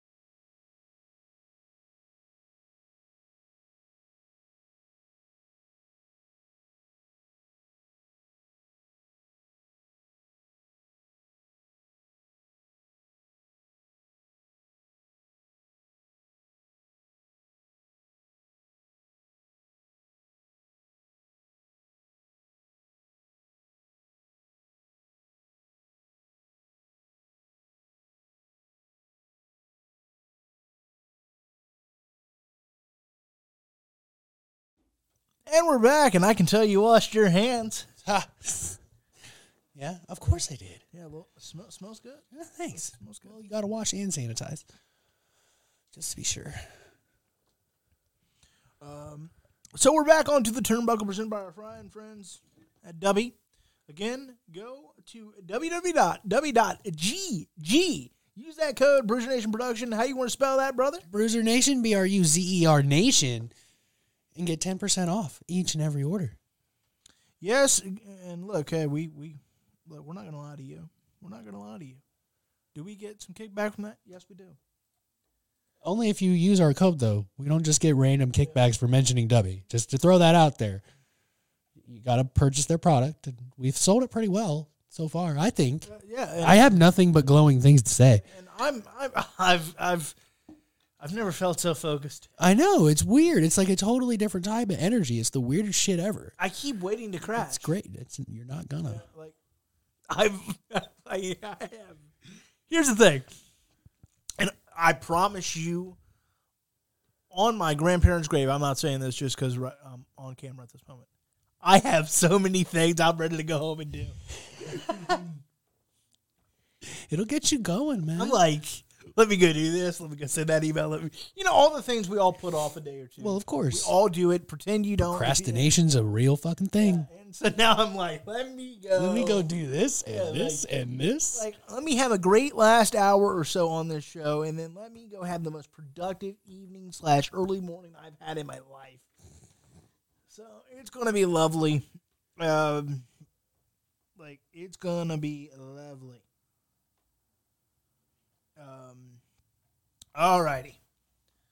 This is going to sound bad. Should I know Sean Lyle? Peter Rodriguez. That doesn't help me. Referee. Oh, yes. That's right. I couldn't register the face. I don't know why I couldn't register the face. Or the nickname to the face. Like, I know Peachy. But it's like... Snapper in the ring last year at New York. Yeah, I couldn't register it. Old bastard. Yeah, that happens. Well, should we continue talking about Revolution? Yes, but you look great for 74. Oh, thanks. I try. It's all about exfoliation. Exfoliation. All right. Well, so we've had fun talking about Teddy Hart. And We have been all over the place today. Are you enjoying it? Oh, always. All right. The Guns, they retained their tag team titles. I thought Jarrett Lethal was going to win this one. I did too. And maybe that's because I wanted it. It just proves to me that Jeff Jarrett wasn't bullshitting when he said he doesn't really want to be champion of any type or kind at all. Overrule him, Tony. You're the boss. I mean, look how well that turned out with CM Punk. Just saying. You're killing me. I'm just saying, he didn't really want it either. I mean, his actions show that that's not true, but that's what he says. Look, let me ask you this question. Did the right team win? I don't think so. I think Jarrett Lethal should have a small transition run with it. Because if not, I don't know what we're doing. I think the belts needed it. Because I think Jarrett Lethal are the best. They're the best way to get to, in my view, what is the ultimate goal of the 2023 for the tag division. I think at some point, Sting and Darby get them. That is my belief. That would have been a really good story. Maybe I'm wrong. My opinion is, though, at some point this year, could be May, could be November. I don't know. Buster's thirsty. I was like, what is What going is going on? Dude, I was like, that sounds almost naughty. And so I think that's happening at some point this year. That is my belief. I know Sting talks about this as his last year or whatever. I'm not saying it's not, but I've heard it a lot. That's fair. There's a thing called TNA wrestling. He wrestled about 15 years longer than he thought he was going to. That's all I'm saying. And so, but I think the ultimate goal is for them to get gold at some point in 2023. And Sting has made clear for whatever reason he will not do anything beyond tag matches, which I think is probably smart at his age. It is smart, but at the same time, it really limits you. And I don't mean that he should be regularly doing singles matches, but do the occasional fatal 4-way that you can still kind of get away with. because I'm not saying win the belt, but wouldn't it be cool one time to see Sting compete for the AEW World Championship with the right story? That would be kind of cool. One Rocky Balboa-esque, you know. Yeah, it would be kind of sweet, actually. So, like, if you're ruling that out, and maybe he's not, I don't know. Like, because I take Sting and his word for a lot of things. I don't take Sting and his word for his wrestling future worth a damn. That's fair. I will trust Sting when he says, 2 + 2 is 4. I will trust Sting when he says, I really like this business, or I like this, or I like that guy, or I don't like that guy, or I really wanted a match with The Undertaker. But when it comes to what am I going to do in wrestling for how much longer, Sting is the last person I want to ask, because Sting seems to have a different idea all the time. That's fair. That's fair. And so, to me, I know that we did Jarrett and Lethal and Sting, but you could tap in. There was so much more of that history that wasn't tapped into. Jarrett was, we could have a whole 2-3 months of Jarrett, Lethal, Sting, and Darby, and I don't mean to put Darby to a side, but all kidding aside, Jarrett and Sting should tell that story because their relationship is so intertwined. From back in the WCW days to then, it was Jarrett that called Sting, and he told Sting, if you sign with us, Spike TV is much more likely to take us. They made that very clear. There is so much real history there between the two men that were as untapped in their short little... There's still a chance we get it. That's why. That's why I was like, win the belts and let's tell that story. I just think the belts needed it. They need somebody with the caliber of Jarrett and Lethal right now, because the Acclaimed beat FTR, but let's just be honest. As much as we love the Acclaimed, because everybody loves the Acclaimed, this feud they had to do it at least once. Yeah. This feud they had with the Guns, and are probably still going to have, didn't do the title any favors. I feel like they could have told this as a side story, not for the titles. They're making it so hard to care about the Guns. They are. And I saw a lot of promise after that promo that they gave after they won the titles. They had a different look. They were all angry. And then TV comes around and they're back to their weird outfits and being weird. The Guns are tough, personality-wise. They're tough to sit through. Yeah. Right now. I'm like, it's real hard to not change that channel. I don't, because we got a show to do. But I don't get their appeal at all. I thought we could be heading in the right direction with the idea of tell that story of how it feels about Billy Gunn hiding somebody else. Yeah. But tell it legitly. Take me there. They didn't. Instead, you kind of made a weird kind of like WWE style mockery of it, Daniel Bryan Kane-esque, and going to therapy. But I think that was the turning point in the feud. That was a bad decision because it wasn't anywhere near close. It wasn't even good. If I didn't know any better, I'd say Vince McMahon, but that's okay. If I didn't know any better, I'd say the Acclaimed were the heels. It flipped everything around. Because they did have a good story, and then they did that seat down meet cute, whatever the hell you want to call it, and it was backwards. That was one of the worst segments in AEW history. There's only one person. I could be. There's probably more, but as far as this old ass dude's memory recalls, there's only been one person to truly get that over, and it was Chris. Yep. With Sean. You're all hypocrites. He's doing all these things. You see these things and you cheer him. I'm doing the right things. I'm following the rules, and you boo me. He's the only one that's gotten that over. And it's also because you're talking about two of the greatest icons this business has ever seen. It's a whole situation. It wasn't just Chris, but so hard, it was the situation was right. The timing was right. And your name is good enough to get it over. And the Guns are not. And I don't mean that they can't be someday, but right now we just no. Plus, frankly, and I know it worked and it got over, but like it is so devaluing to call them ass boys. Oh, I hate it. If you don't care, why should I? If you don't care, meaning if you're not trying to get them over as legit, and the Sons or the prodigies of Billy Gunn, who, if you look at just pure resume, it could be considered one of the greatest tag team wrestlers of all time. I don't know if his work constitutes that, but from a tag team resume standpoint, you can have the conversation. So I think it's all about what year you look at Billy Gunn. There were some years when he was on a tear. I think when he was Intercontinental Champion, he was producing some great matches. But I can't sit here and say that same thing about any tag team title run he had with the Road Dogg. Yeah, or Billy and Chuck. That was classic. God, that was good. That was something else. That was some good shit, pal. Look, they did what they had to do. That's boy. God, it sucks working for us. But yeah, I mean, I guess to turn that back around and go full circle, no, I don't think the right team won. I agree with you. It should have been Jay Lethal and Jeff Jarrett just to elevate that title a little bit more.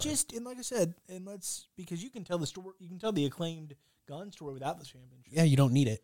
All right, so Wardlow defeated Samoa Joe. Again, thought the wrong guy won here. It feels, why are we hot potatoing? They've won it from each other one time apiece. That's not hard. That's not hot potato. That's trade. That means the title means lunch? no. I mean, so back in the so for example, before their best of 7, Chris Jericho and Booker T both traded the title back and forth. They both kind of beat each other, and they had to do a best of 7 to decide who was the champion. Is that what we're getting here? I don't want to see a best of 7. I mean, the Elite and the Lucha Brothers could barely pull that off. I mean, 5 and 6 or was it 4 and 5 were rough to sit through. 4 and 5 were hard to sit through. And nothing against the talent involved, but 7 matches is a big ask for anybody. But like, there's hot potato is over months of times the title has changed hands with multiple people. Been pretty solid with them, with Darby Allin, with a little sidebar. I find that enhances the title. More people want it, but only these certain 3 guys have had it in the past 8 months. That's not really hot potato. That's fair. Maybe I'm jumping. Now, if Wardlow loses it to Darby Allin, then yeah, kind of, because Darby Allin isn't even in this conversation anymore as far as the TNT title goes. Yeah, not right now. It'd be out of nowhere. It'd be way out of nowhere. So that's one thing I want to ask you is, where do we go TNT title now? Because do we? I feel like we have to at least have one more Joe. Like you're at 1-1, we have to have one more. Makes sense. Doubling. It does. Maybe. I don't know if there's anyone else you could have wrestle Wardlow right now. I mean, frankly, if you wanted to even do it, you could do it at the end of the month. Ring Honors pay-per-view. You could. I don't know where they go. I just know Wardlow wants to get back to where he was. And he doesn't know where it went. And he doesn't, because I read one of his interviews. He's like, I don't know. What was it? At the time, I didn't realize what I had. We somehow let it slip through, and I just want to get that back. It's so finite. It's like that. It really is. It can so simply... really is. It's so hard once you have lightning in the bottle, but it's sometimes hard to realize you have it. No, I think Wednesday, that better come out to a draw. Powerhouse Hobbs cannot afford a loss. Wardlow can't either. Beat the shit out of each other and get a draw. Make it a draw. And have them be double or nothing. Because I think because Powerhouse Hobbs has more than anybody earned a run with a singles championship. Him and Ricky Starks deserve a run with the championship. I don't say that about a lot of guys. Not a lot of guys did. Let me be clear. No one deserves anything in pro wrestling or life. However, Ricky Starks, he's put in the work, but Ricky Starks and Powerhouse Hobbs have put in the work and deserve to be rewarded for that work. It's different than walking in and thinking you deserve shit. They've done the work, and they deserve an opportunity. You don't know what someone can do with a ball until you give them a ball. Mm-hmm. You don't know. And so, what do you think of the match, though, with Wardlow and Joe? What did you think of it? I thought it was exactly what I was expecting. Two big dudes beating the crap out of each other with a little bit of high flying because Wardlow flies around the ring sometimes. It was exactly what we needed. It was in a perfect spot. Agreed. I thought it was done perfectly.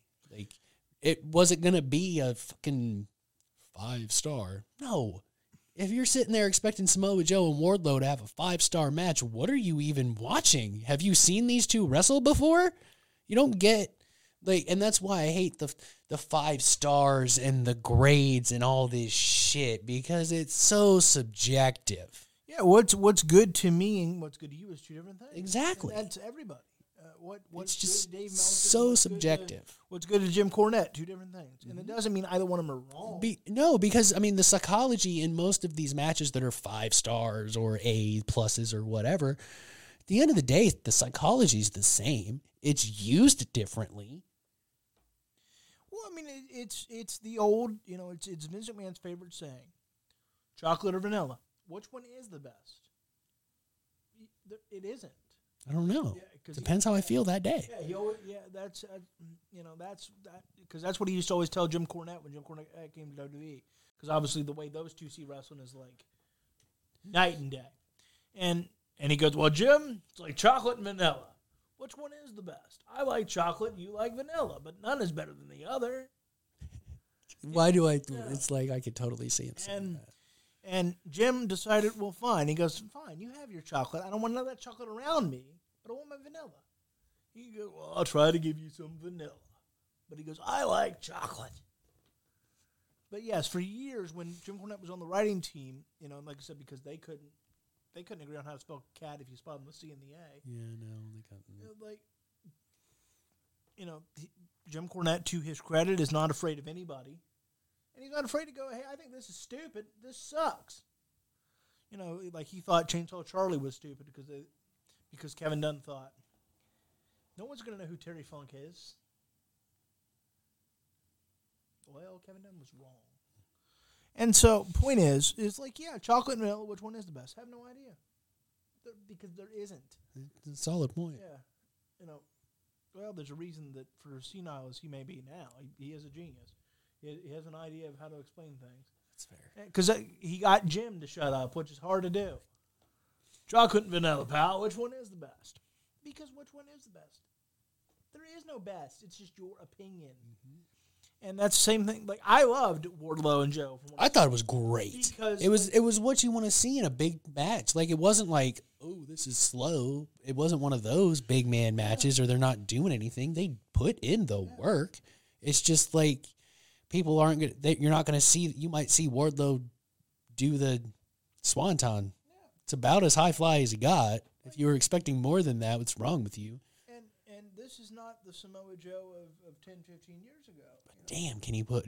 Yeah. But doesn't he make look like kicking somebody's ass, he makes it look good. Yeah. I don't know how I tried to get that out the first time, right. But it came out much better the second time. But he makes beating people up look really good. Yeah, and he might be the best in the business because he makes it look better than Jon Moxley. The physicality, because again, to each their own. I love the more physical aspect of this business. Yeah. And Samoa Joe is really good at that. That's one thing that I love about AEW. Most of them are out there not trying to kill each other. Yeah. It doesn't mean they're not beating the piss out of each other. They're just not trying to kill each other. And so where, unfortunately, WWE and a lot of other companies have gotten away from the more physical aspect, and that's great, whatever. But in AEW, especially on pay-per-view night, it tends to be, I'm going to lay it in tonight, damn it. It's almost like every pay-per-view is the Super Bowl for them. It's like nothing else matters but tonight. And I love that. And frankly, that WWE, they probably won't because revenue. But when you cut down your pay-per-views, they feel more special. They do. These 6, 7 a year feel far more special than most WWE pay-per-views. Not all. WrestleMania still feels like WrestleMania. Elimination Chamber, they struck gold with. SummerSlam is still huge. But we're about to hit after Mania and maybe Saudi, depending on the card. But certainly by June, we're hitting that wall. Yep. Where, oh boy, And I don't think Triple H can escape it either. who's watching? It's summer. It's summertime. Yeah. It is what it is. Yeah, we're about to hit it. All right. Heyman Page defeated Jon Moxley via submission. Jon Moxley tapped out. Something you didn't think you'd see. Nope. This was everything I needed and wanted it to be. Because I'm a sick man. Oh man, this was great. They killed Oh each my other. God, they beat the hell out of each other for like 30 minutes. It was just, it was. Like, John, you're gonna die.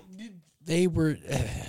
I just don't even, man. I just don't even. The amount of barbed wire things they had was ridiculous. And the way that he even hung there when he was passing. Yeah, like, I mean that shows his dedication, Just a little close to the wire here. dude. I mean, Jon Moxley is quickly rising up the ranks of my favorite wrestlers in today's world because it's real to him. it is real to him. And it's, as you know, it's painfully real to me, a little too real sometimes for your liking, because I will incessantly bitch. I mean that's fair. But It's all right.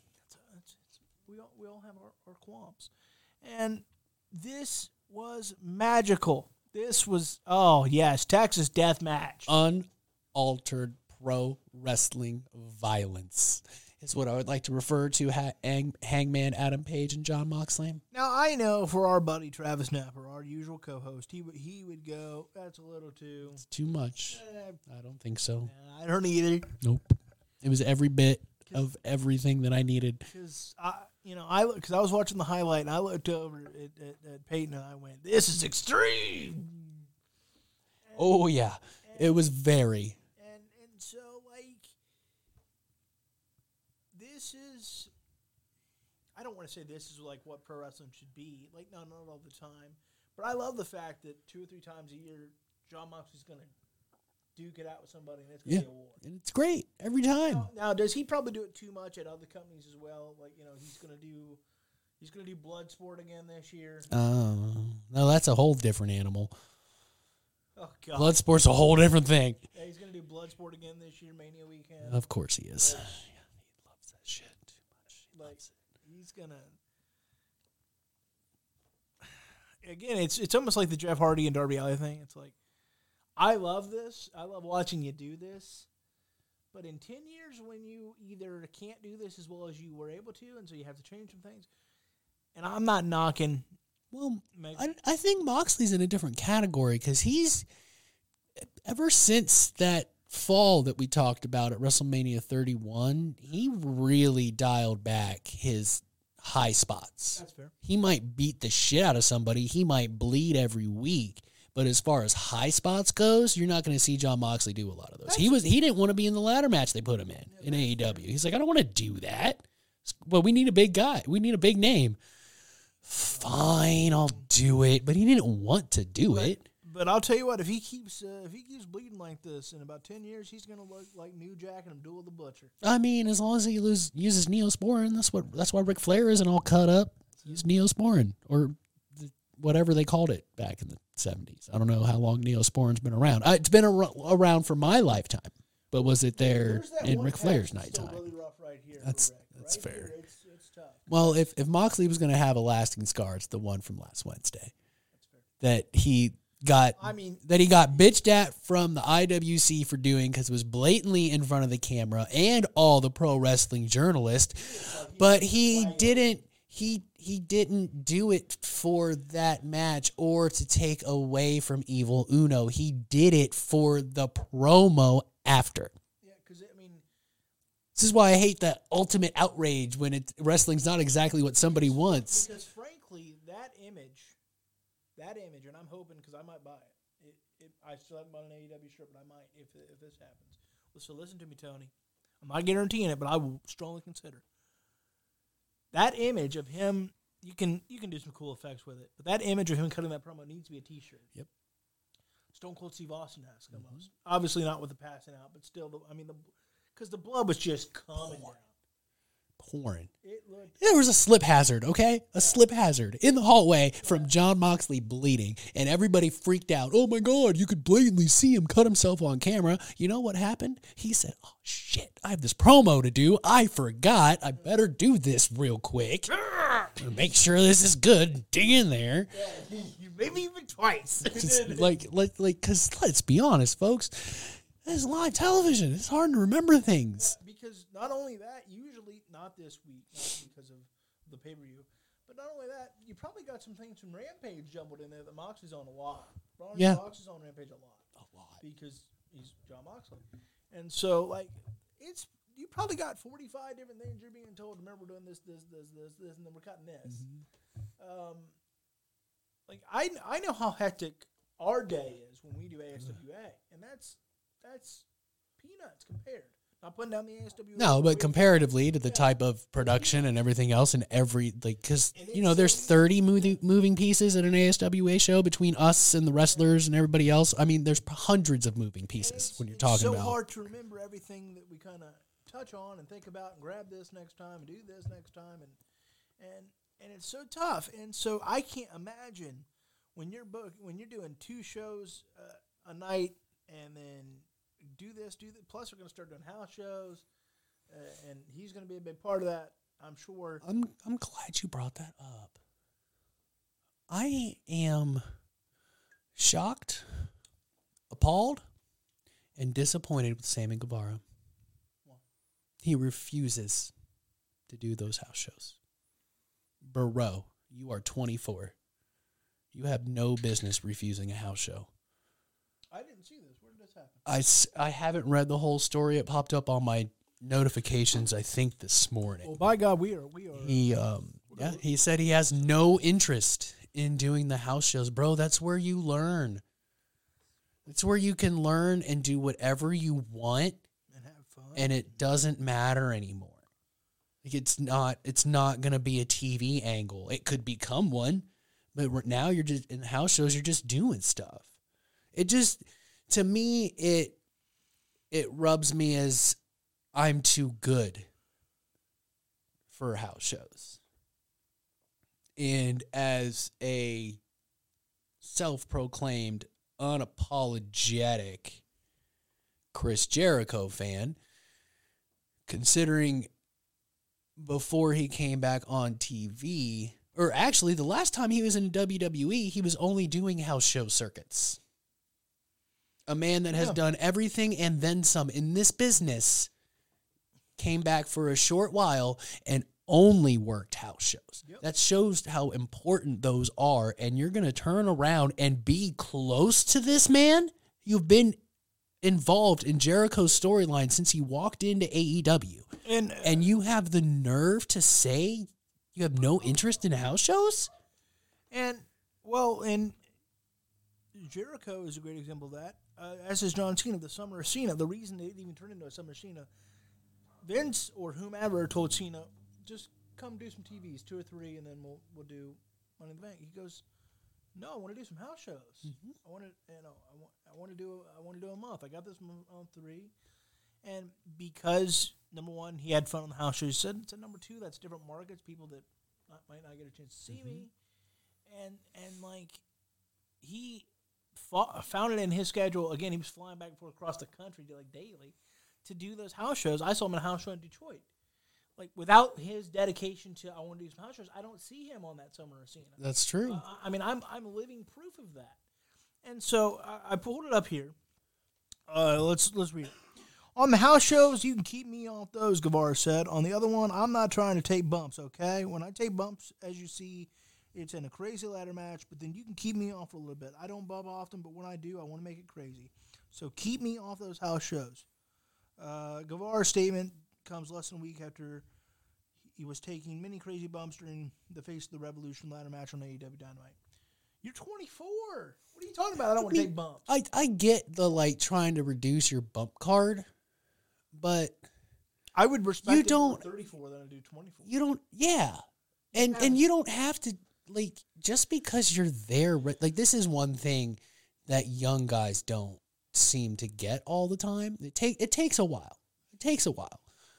You don't have to always do crazy bumps just because you're in a match. You can just do a couple. It's fine. You can take a body slam and a power bomb and all these things. You don't always you can. It's a house show. You can go a whole match and not take a bump. I mean, maybe honestly, Lucha Libre, there almost are no bumps. Everything's a roll. They roll out of almost everything unless it's like a power bomb or something. It has to be like you have to literally plant somebody in the ring in Lucha Libre for it to be a bump. Wrestle the fucking Lucha Brothers or something. I just don't understand. And like, to each his own. I don't want to be like, oh my God, I'm 39 and I'm angry because you won't work a house show. I just don't understand. Because there is something missing right now in Sammy Guevara. Something is missing. He is nowhere near as hot as he was during the first group with Chris Jericho. If anything, he's worse than when he was with the Inner Circle. And he needs to get back to basics. It's hard to get back to basics on national television. You're trying to tell stories. You're trying to give good matches, this, that, and the other. House shows, you can get back to basics. You can finally realize that whatever heel character you're trying to portray, Logan Paul does a better job. Maybe you should stop. Because that's the only thing I can compare it to, and he's not even a wrestler. And I'm comparing what Sammy Guevara is doing. And it's not even that great. It's not like when Jericho was in a suit being the dude from No Country from Old Men, like, and Roman Reigns being a mob boss. Like, it's totally different than you're acting like it's worse than what, like, because Theory made it entertaining, but that's still what he was doing. Right. I'm social media guy, but he made it good because it's Austin Theory. But at the same point, look at him now. He's moved past that. In less than a year, he moved past that character. It's time for Sammy Guevara to figure out how to move past what he's doing. He can stay with Chris. He can be a jerk. The problem is, him being a jerk, I don't buy. It feels too forced. Yeah, there's a lack of development there. Plus, if I'm Sammy Guevara, you know, you want these house shows to be a success, and you want the company to be a success because, you know, I don't know what his prospects are or what his future looks like. But if you're an AEW guy, and he seems to be one, you should want to put yourself out there on those house shows. You should want to help carry that mantle. Like, and to get better at your craft, number one. Number two, looks better because, let's be honest, he's one of the homegrown stars. Yes, he is. Like, he's not a superstar yet, but, like, he's been given a lot of opportunity. And so, to me, if this is your company, if this is your home, then go, especially, like I said, I can kind of get it at 34, but at 24, you are in the prime, and figure out, like, you don't even have to work a match, like you said, that is full of bumps. Just take one or two. Just take one or two. And no big deal. I'll be honest, you don't have to work every house show. But to say you're not going to work any of them, bro. Yeah, keep me off. Like, dude, you're 24.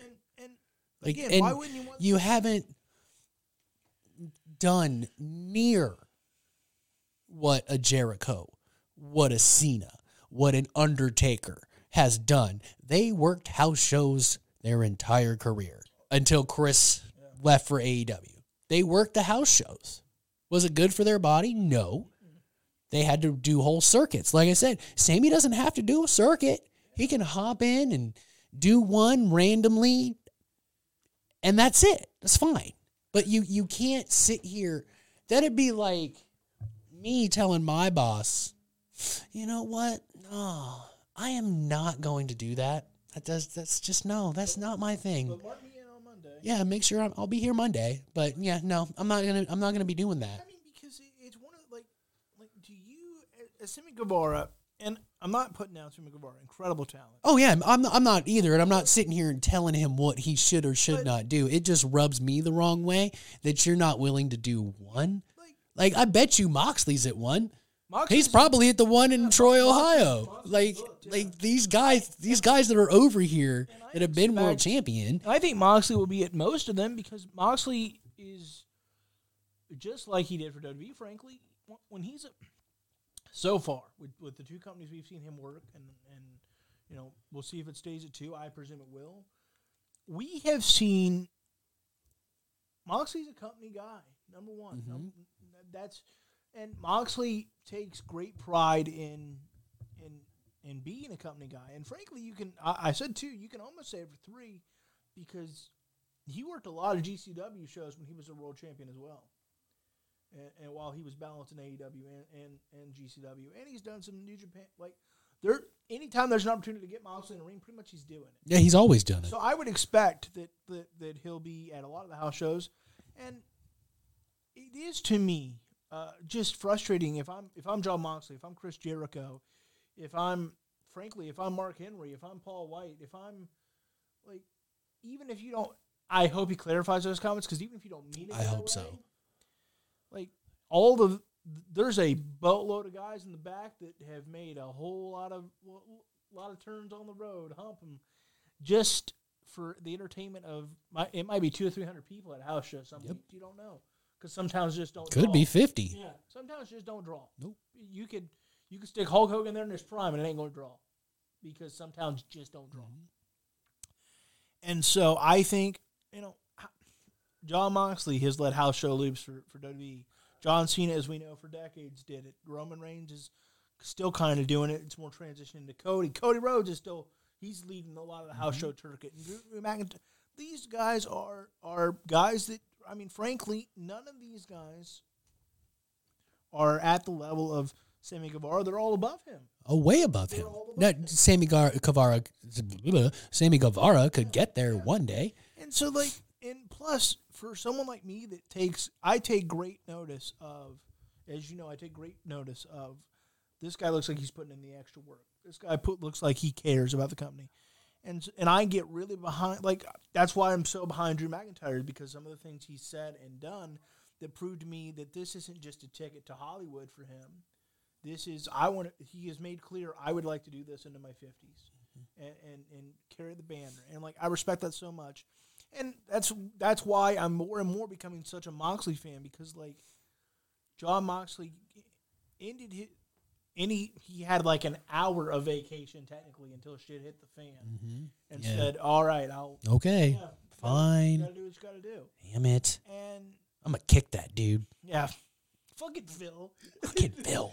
Renee, you better call him. What the hell is his problem? Yeah, damn it, Mr. Professional. Damn it. The hell? And so, it would just mean a lot to me as that type of fan that cares about those little gestures to be yeah, I want to be there. I want to help. Because AEW is going to need some help on the house show circuit. It's going to take some time to build that. To even get it where WWE is, and WWE is not nearly at their peak house show. No. But it's going to take some time to even get there. And so, and plus, as a 24-year-old, no offense, I mean, I'm not, I'm 28, so I'm not that far from you. To some extent, you got to pay those dues. Well, and let's take that out of the equation. Let's take the fan that's in the podunk town that might never get to see Sam. I mean, come on. Troy, Ohio, it's pretty close to Podunk. The only thing more Podunk is Dalton, Ohio. My stepmom asked me where that is, what that's close to. I said, nothing. It's Dalton, Ohio. It's close to nothing. It's fine. It's fine. I'm happy to do it. I'm just saying, I can't tell you exactly where it is by going, it's this far away from this place. I know it's north, and it's 2 hours and 15 minutes away. That's about all I got. That's all we got, boys. But, I mean, take all that, you probably should do it because world champions today do it. World champions people that have been world champions in your company are doing it or have done it without question. I'm assuming right now you just took money out of your pocket. Because do you think John Moxley isn't getting paid more? Now, granted, it's a different contract than what Vince has with WWE. Most of them are employees. They find a way for him to do 40 hours a week, blah, blah, blah, blah, blah, blah, blah, blah, all that stuff. Yep. But I'd be hard-pressed if John Moxley is doing a show for free, comparatively. Yes, he's under contract, and it's probably a huge contract, and he's not hurting for money. But someone who did many a house show circuit in WWE knows that that's where you make your money. Yeah. I mean, and JR talks about it all the time. He signed guys to downside guarantees all the time. He talks about it with Chris. I can't write a contract for what Eric Bischoff is paying you, but I'll tell you what, if you work all the time, you'll blow this downside guarantee out of the water. What does that entail? House shows. It's where you get your extra money. Like, yeah, you're contracted to wrestle this many times and this many Raws or this many SmackDowns and this pay-per-view and what have you. And John, being such a veteran of the business, I'm sure he knows it. I mean, he's, like I said, and frankly, he might be, and I don't mean this as a knock, but that might be where his WWE tenure helps him to really understand those in and outs of like, wow, I just saw my check go up. What'd I do different? I spent 2 weeks working the loop. Yep. And so, in John Moxley's part, he might be like, I don't really want to take more bumps, more blood, whatever, but I do want a little bit more money because I got kids and Renee and I are building a life. And plus, in his case, I know for a fact, and I don't want to pretend I'm friends with John Moxley. Hopefully someday, John. But hopefully, that'd be cool. But I know for a fact he also cares about the fact that he wants it to be where AEW can run house shows regularly. Yeah. Because this guy is a company guy. And a lot of the veterans love that shit. Yeah. You can do whatever you want. It doesn't matter because it's not televised. No one cares. People in attendance care. They care about their performance in the ring. But as far as like just doing whatever, trying stuff out, I mean, that's where they learned. So that's why that's my main issue. Like, not even the money that he's basically throwing out the window, but that's where you learn what's going to work and what isn't. Yep. Wouldn't you rather have? I'd rather have that shit over here, and I'm going to try this move, see if it works right. I'm going to try this little mini promo, see how the crowd reacts. That tells you whether you should do it again or think of something else. Yeah, and I think that hurts AEW right now is not having that. I think that's why they're getting it. They need to run, in my view, if they can and draw, they need to run 2 to 3 house shows a week. Do it on the weekend. Yeah. And because, and it doesn't need to be, you can attract like one major star per show, sometimes Moxley, sometimes Omega, sometimes Bucks, whatever. That's not the point. The point is we can figure out how what works in ring wise, and you can figure out a little bit more how to develop characters. Yep. Do you have any great ideas were born on the house show circuit? More than we can count. Yes. Probably most of the great ideas were. How many of we remember like CM Punk feuding with The Rock and John Cena kind of simultaneously as WrestleMania 27 was coming around? How many promos did he test out on the house show audience first? So many. Like, you remember seeing the tapes and the YouTube recordings of like, oh, did you see what Punk said in I don't know, Shipashawana? Like, how many times, like, he made headlines because he said this at a house show. Sometimes he made it for the bad reasons. He got into a couple big-time disputes and went a little too We'll have that. With some audience members. I can remember, is it Shirley? What's your name? Is it Sally? And he called a guy a homo once, if you remember, at a house show. I remember. But hey, everyone's got a phone up their ass now, so yeah, I get it. But that's the time to see where the line is. That's the time to see how far we can go. That's the time to see how much heat we can get. And so my point is this, and it's not to say let's have derogatory comments with the audience. It's that so many things were born on the house show circuit that we end up seeing on TV and it works. I mean, can you imagine? There's no way that CM Punk is the pipe bomb cutter that we kind of know him as if he didn't kind of perfect that, frankly, in Ring of Honor. But certainly to try it out on guys like John Cena and The Rock, that took let's see if I get eaten alive here. Or let's see if this works. Because I can get eaten alive in, Topeka. But when I'm working the Garden, that's going to look rough if it doesn't happen for me. So it is. There's nothing wrong with it. And again, it could help Tony Khan. He could find some chemistry.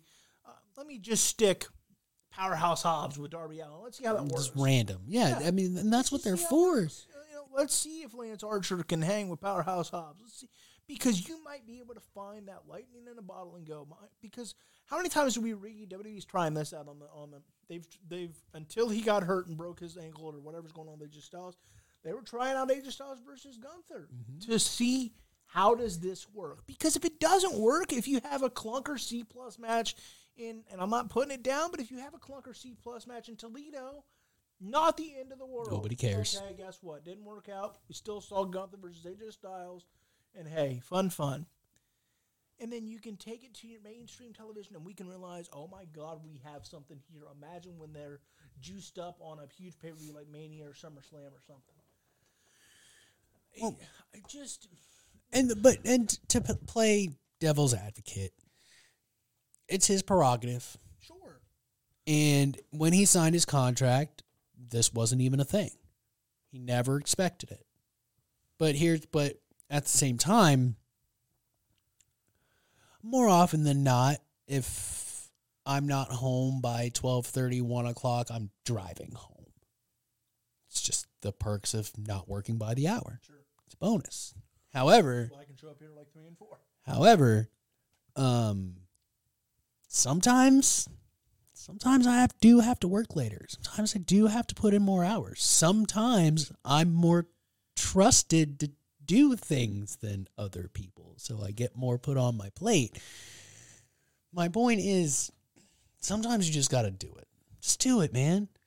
And I just don't see the big deal. I'm not suggesting that he couldn't go to Tony Khan and go, hey, one of the perks I really like about this job is the fact that I don't do a lot of house shows. So And if it's just one every couple of weeks, I think that's fine. If you're really like, man, that's time for me and Tay. And I get it. Yeah. I didn't sign up for this. I'm not doing it. I can see that. Yeah. But I also see that Tony Khan's not trying to take advantage of you.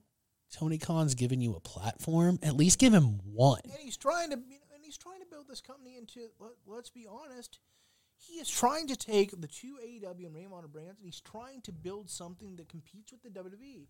And to do that, and because you can listen to any podcast in the world and any old schooler that was at both WWE and WCW, and all of them will almost tell you the biggest difference was how hard Vince and company are willing to work past the hours of 5 versus Bischoff. It was done at 5 o'clock, and it was like a ghost town in there.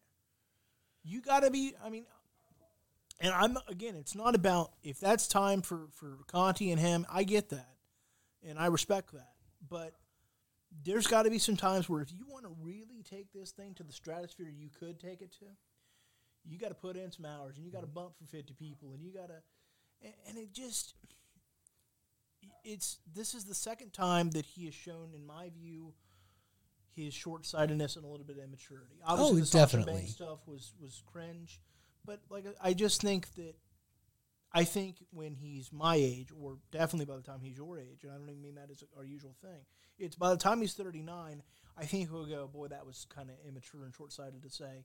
Certainly in the public eye. Mm-hmm. Like now, if you want to go to Tony privately and go, hey, Tony, I'm really not feeling these house shows. That's between you and your boss. Yep. But to me, you're a low cut in the company inadvertently. He probably doesn't realize. Yeah, like I said, it's his prerogative. I just don't think it's a good decision. Like at least one, because what's that show to the younger guys in the locker room that have just gotten there? Sammy Guevara. Sammy Guevara didn't have to do this. Why do I have to do this? You don't want to get into a situation like Bischoff and WCW where Hogan, Hall, and Nash all chilling, and the only, because that's why. Frankly, that's why Ric Flair was going to get fired probably, but it got to the point where like Hogan, Hall, and Nash have all these great contracts, and so they can sit here and miss this Thunder or this house show. I got to stick something on there. Fine, Flair, and then because Flair sat at home for a year, and then when the great contracts started kicking in, and because they all signed ridiculous deals on like 98 deals that what the hell are you? No one ever should have put in front of them, and they all and so you don't want to get into a case where like you're resented by some of those younger guys. Some of those guys didn't care that Hogan was I don't want to say half-assing, but certainly not as committed as he used to be. Some of those guys didn't care, and they thought it was cool and whatever. Because you hear plenty of people. It's Hulk Hogan. What are you going to do? But there's plenty of people that like it's the Hulkster and he's entitled to it. But you still hear guys like AJ Styles. Not so much anymore. But people forget how AJ Styles was in the closing years at WCW. And I forgot about that. like, he talks about the fact that, like, for years until he got to know Hulk in TNA, when he went to TNA, I mean, in AJ, he was like, I'm so glad that guy's not on our team, because the impression he had over him the last year or two of WCW was that Hulk was the worst dude in the world. And he said that he has things with Hulk he disagrees with, but he said his impression of him completely changed in TNA because some of it Hogan was able to admit that, yeah, I probably shouldn't have did that. Probably took advantage of those things. And so my point is like, you don't want – Sammy Guevara doesn't want to be Hulk Hogan in this case, and because you don't want AR Fox going, this guy doesn't care. That's the vibe I get.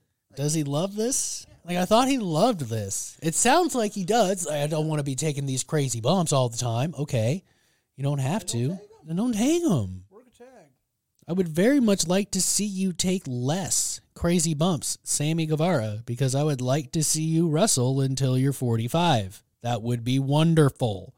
Because, like I said, I got nothing against him. I get his point of view. This wasn't even a thing.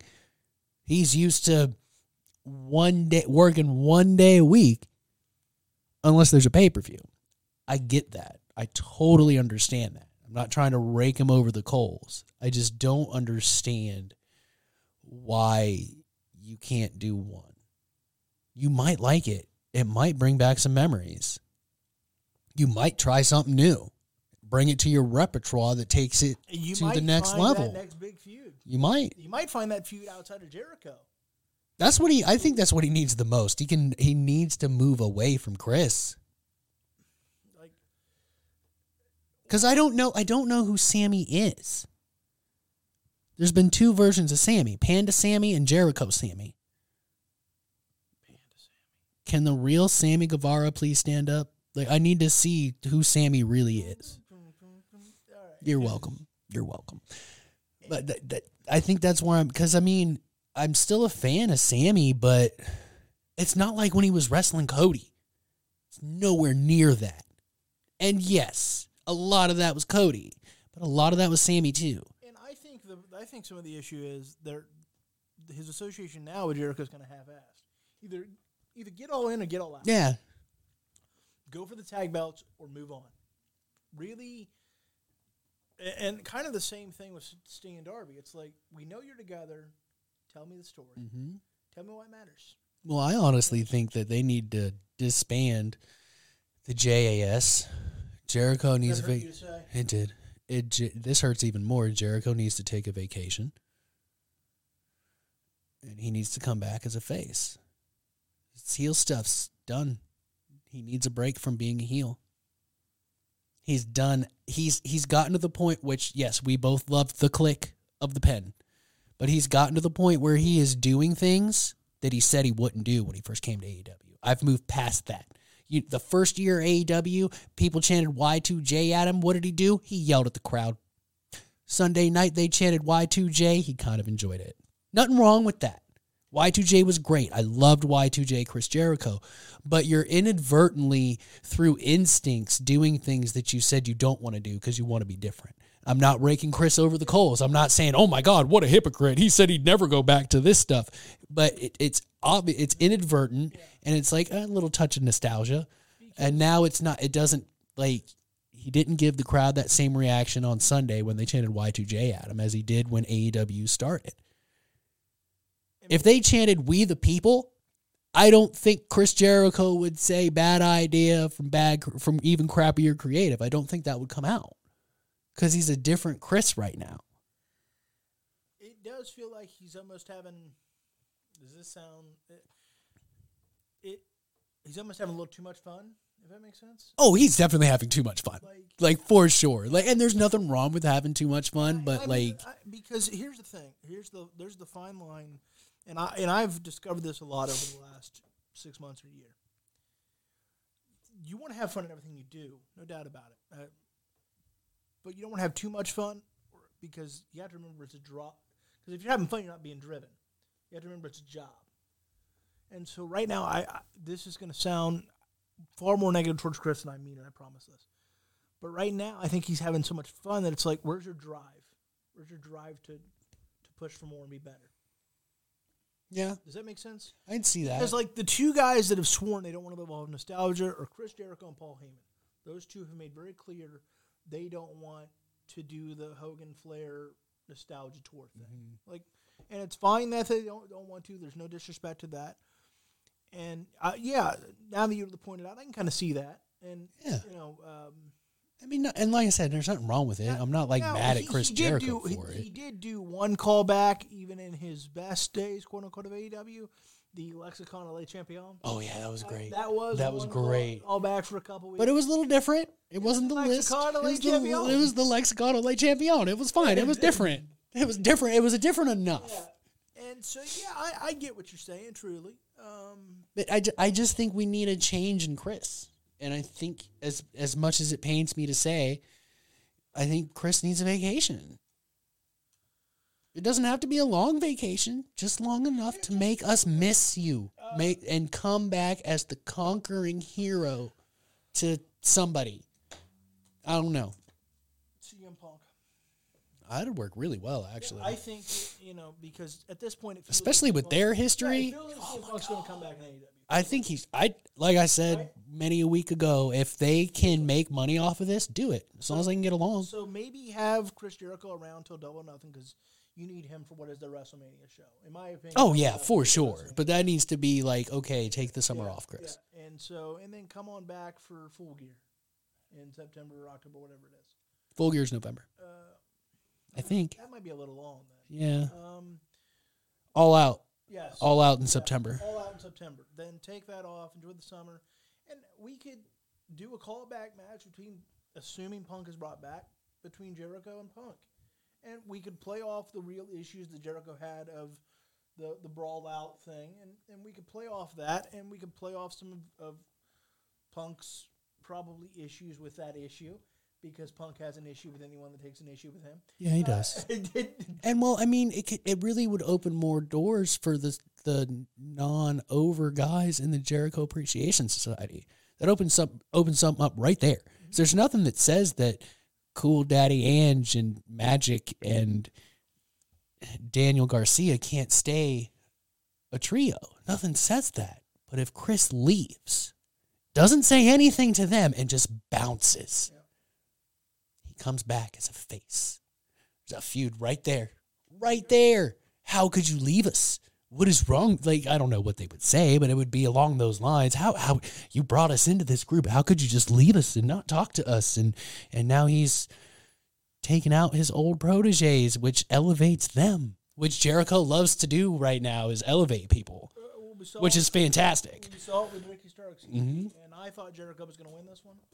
I did too. We saw Starks already get the dub on Jericho, a few weeks ago on, I think it was Dynamite. Yeah, it was. And so I thought, make it 1-1 and, do a blow-off either for Dynamite or, if you want to do a big Rampage or whatever. So that's why I thought, what'd you think of the match? And did the right guy win? Or Ricky and Chris? Yeah. Should they have done the 1v1 even if Jericho wins by some sort of low blow heel tactic? I think this was more important for Ricky to win, because when I didn't see it coming into this match, I saw it in the match. Like, you wouldn't have seen this from the highlights. This has Jericho and Triple H written all over it. That the beginning of their feud, when Jericho won the title on Raw and then had it taken away an hour later, that led to that last man standing match. This is very reminiscent of that. And it didn't really smack me in the face until last night, and Chris Jericho did an abdominal stretch. I can't remember the last time I've seen Chris Jericho do the abdominal stretch, but not very often. And it was very Triple H-like. Like, not he's trying to do it like Triple H, but like comparatively, the size to Triple H to Chris Jericho is about the same as the size to Chris Jericho to Ricky Starks. Sure. Ricky Starks' ribs are hurting. He's in an abdominal stretch. He's pulling back. He's hammering on the ribs. I'm like, I was getting Triple H Jericho vibes the whole match. I'm like, all right, I see what he's doing here. Ricky Starks is his next project. This is far from over. They're having the blow off.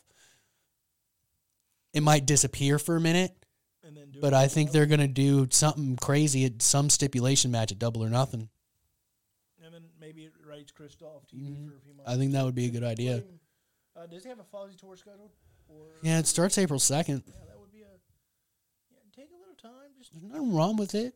Take time off, bro. It's fine. You won't be the first wrestler that I love that I've said you should probably take time off. You're getting a little old on the tooth. You are by far not done.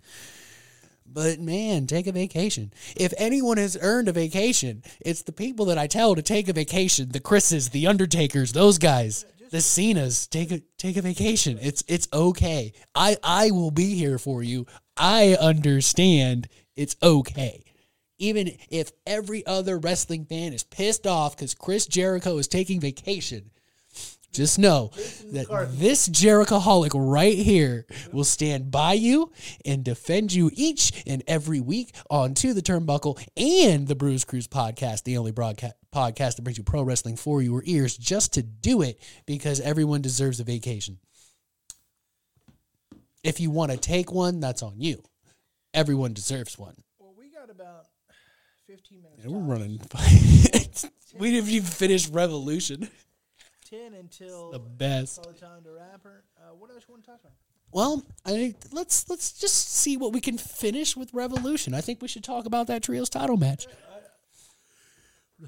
Again, I got to ask, did the right team win? Oh hell yeah, the right team won. God damn it! If the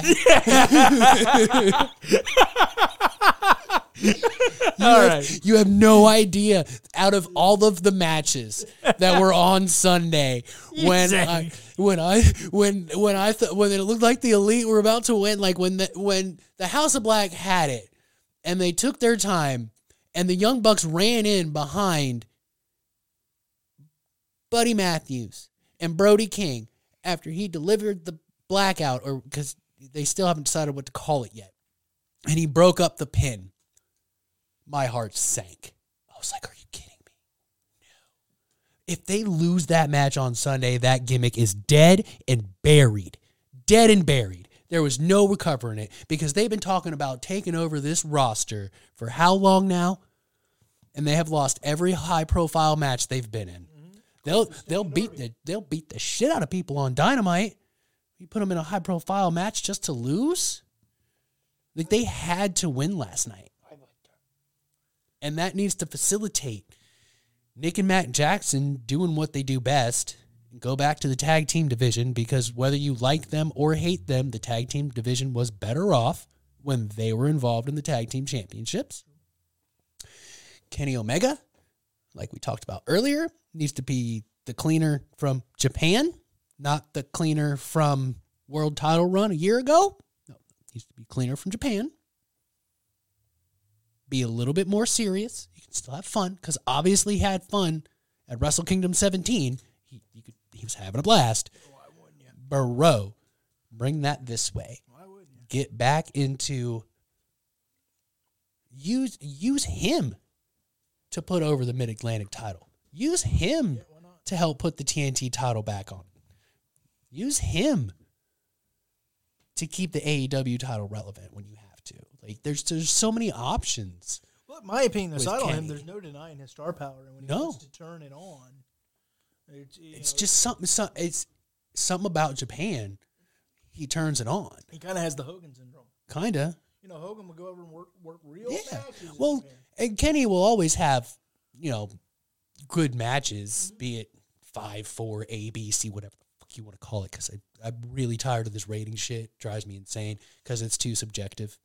And now There's Dave's never up to like 6.5. there's never okay, they followed, like, this is why, and he said this on his podcast, this is why the dream, that even though he is unaware that I share this dream, I've shared this dream for at least 15 years. Chris Jericho shares this dream as well. There is no reason why pro wrestling cannot be an Olympic sport. It would be scored like gymnastics, unbiased officials. Psychology is fallen. Did he sell properly? Did this promo go right? There's so many things that you can quantify I just smiled as to so why it can be an Olympic sport. But we have all these guys, and yes, you make money. I'm not going to sit here and be like, you dirt sheet writers, I can't believe you. I mean, it's your thing. You're making money. Can't knock that. I don't like it, but I'm not going to knock it. Make your money. It is what it is. But I just had a good callback. Do you remember when because I've heard your Olympian theory before, and I agree with you 100%. But that's a good callback to when Adam Dell all of a sudden for a few weeks started on a tirade about it's not like a real sport because I had said it's a real sport. Yeah. And obviously, you know me. Once I start, I usually don't back down. Especially when it comes to this thing called wrestling. I have a real bad habit of diarrhea in the mouth and constipation of the brain. So remember there for a couple weeks. Remember. Yeah. It was like, no, this is legit as it gets. No, and it is a real sport, and it's predetermined. How are they going to make it an Olympic sport? Well, I just said it. An entire gymnastic routine. The score might not be predetermined, but the routine is. Ice skating, the routine is predetermined. They are not going out there and just on the fly wrestling, doing whatever. Like, it's not. There are ways to quantify it. There's not a cheerleading too. There's not a clear-cut winner in any of those sports that we just talked about. There's not. It's all subjective to the judges. But it's a predetermined choreographed routine that they do. Precisely. Because at the end of the day, if it's an Olympic sport, it doesn't matter who wins the match. It matters who wins the medal by having the most smooth moves. I mean, how many guys would be out of the running just for a snapmare? They've gotten better. They've gotten better in this last decade or so of wrestling. But for a while there. But oh my God, when I look at myself and I go, I did a better snapmare than. I forget who it was at the time, but I mean, they were so half-assed back in the day on TV with snapmares, and I took pride in doing it properly. Yeah, it's just a snapmare, but come on, you're flipping over a dude. It's not hard. I'm a lanky 6'3" dude. It's not hard. You just got to flip over. If you're in that ring training to be a wrestler, and that's what you want your job to be, this should not be hard for you to somersault over somebody. That's all you're doing. Boom. There you go. That's it. Like, there's no reason why that should ever look bad. Ever. Look, I'm with you. Final thoughts on Revolution. I'm intrigued by. I thought the whole show was fucking legit.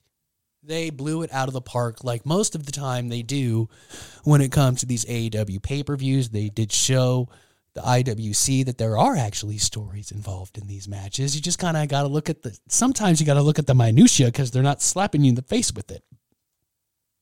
Do I think Jungle Boy and Christian Cage, I thought that was fine. Yep. I thought the stipulation was weird, and it took me till today to realize what they're doing with it. What are they doing with it? So it's going to be another way to end a feud, right? Mm-hmm.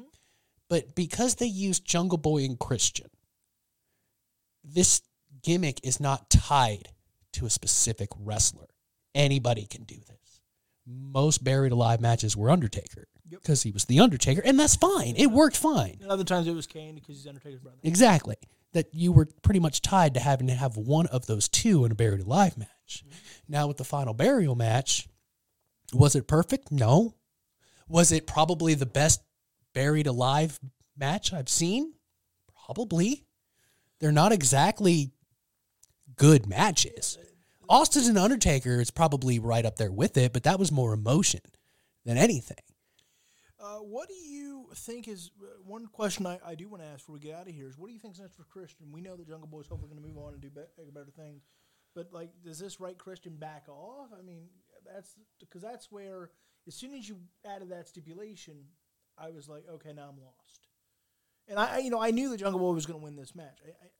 I never doubted that, but I was like, Christian just got cleared to do every time Taker was in a Buried Alive match anyway. It was He's to write gone. him off. I think he is. What happens here with Christian? Are we writing him off to move him to Ring of Honor maybe? No, I think he's going to be written off for them to figure out this Luchasaurus mask copyright thing. The designer has filed copyrights or whatever, or someone that designed it. I haven't read all the minutiae about it, but I do know that's probably why he hasn't been on TV. I read this story like a month ago, so I don't even know what's going on with that, but I do know there were issues with copyright and stuff with Luchasaurus's mask, and I thought they were a good pair. So I think write them off TV till you can get all this shit sorted out, design Luchasaurus a new mask. Yeah. Okay. Do we think about taking Luchasaurus out of the mask? No, never. A different style mask, sure, but no. All right. I've seen his face. I'm sorry. It doesn't scream. There's a lot of things that you can get by with skill. Size is one of them. Either too large or too short or too small. Skill can do a lot for that. Mm-hmm. He's got a punchable face. People say the same And thing he's about me. not a good enough mic worker for that to work. All right. So he needs Christian Cage. He kind of needs him right now until he can get out of his shell. And it doesn't always have to be the Triceratops mask. It can be something else. Sure. But, I mean, I saw his face in NXT, and I was like, okay, I understand why he wears a mask. I get it. It just doesn't scream pro wrestler. It's like seeing Ray with his mask off. It's fucking weird. It is. It's weird. To this day. Yeah, it's weird. It's the weirdest shit. And it's I hate and maybe that's because I've been conditioned to see Luchasaurus just with a mask on. I hate seeing Ray without his mask every time. 'Cause I'm But- just like, that's weird. In that same aspect, I didn't have that reaction when Kane took off his mask. No. It wasn't, oh, that's weird. No, yeah, Kane looks like someone that'd burn you alive if he had the chance. All right, I can get behind that. You look at Rey Mysterio, it's like, I can't even see him punching at somebody that tried to steal his wallet. It's the same thing with Luchasaurus. He could destroy you in 35 seconds. That mask goes on, and it's... But he's got I guess the best way to say it is he's too baby face of a baby face. He doesn't have the look of someone that, even though he's 6'5" and 275 pounds, when you see just his face, he looks like, I mean, lack of a better term, a pushover. You know, the quiet guy. And there's nothing wrong with that. You can't change your face. But it's just, it doesn't scream pro wrestler. And I think that's hurt him. And I think that's why he went into the mask in the first place. Because it sounds like something that someone in NXT would tell him. Like, this isn't working out. We're going to go another direction. Might want to try a mask. Try the mask. Try a mask. See if it helps you kind of break out of your shell and be who you can be.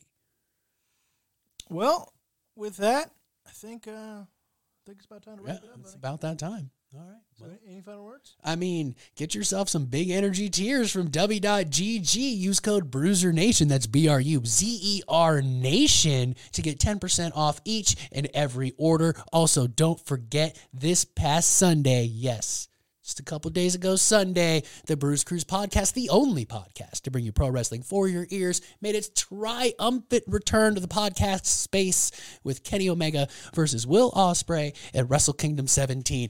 And I'll say this, whether you listen to the Bruise Cruise podcast while you watch it or not, go out of your way to watch that. We've had 2 Match of the Year candidates in 3 months of time, and I don't know which one's better. The Iron Man or Ospreay and Omega? I'm not sure.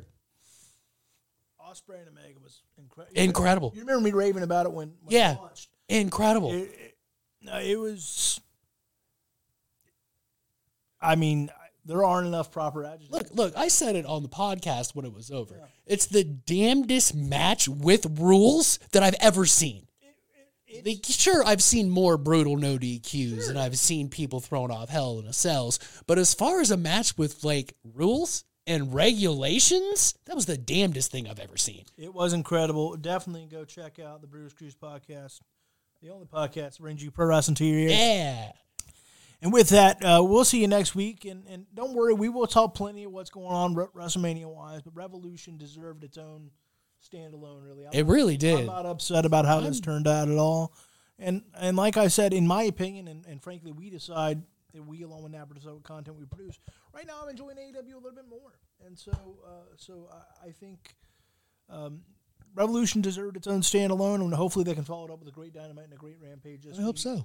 And hopefully it's a great week of wrestling for everybody. SmackDown, I hope, is wonderful. Raw was pretty decent. Raw was all right. And so, Nothing wrong with Raw. So let's have a The end was huge. Yeah. We finally got an answer from Jey Uso, the answer that many of us probably expected. I mean, but that's not a bad thing. Like, I know a bunch of people in the IWC freaked out because they freak out about everything. I mean, at the end of the day, your brother didn't hit you. You don't really have an issue with your brother. Yeah. You just weren't sure because you were still friends with Sammy. He made the logical decision. We're tag team champions, and we're brothers. Yeah, I'm gonna stick with blood. Yeah, we're cool, but we're family. It's probably like not even a question. Yeah. It makes more sense. And KO and Sami Zayn versus the Usos at Mania is gonna work. Oh yeah, it's gonna work. It's gonna work great. And come SummerSlam or Survivor Series, I'm sure Sami Zayn has a title or gets another title shot. It's gonna be fine, people. It will be all right. Everybody relax. RELAX. Everything's going to be fine. Hope you enjoyed the show. Thank you so much for tuning in, listening. Ryan, Big Stevie C, Napper piping in, Joe Hirschberger, Peachy Rodriguez. Thank you all so much for listening, watching, and we'll see you next week. And until then, we'll see you in the ring. Ding, dang.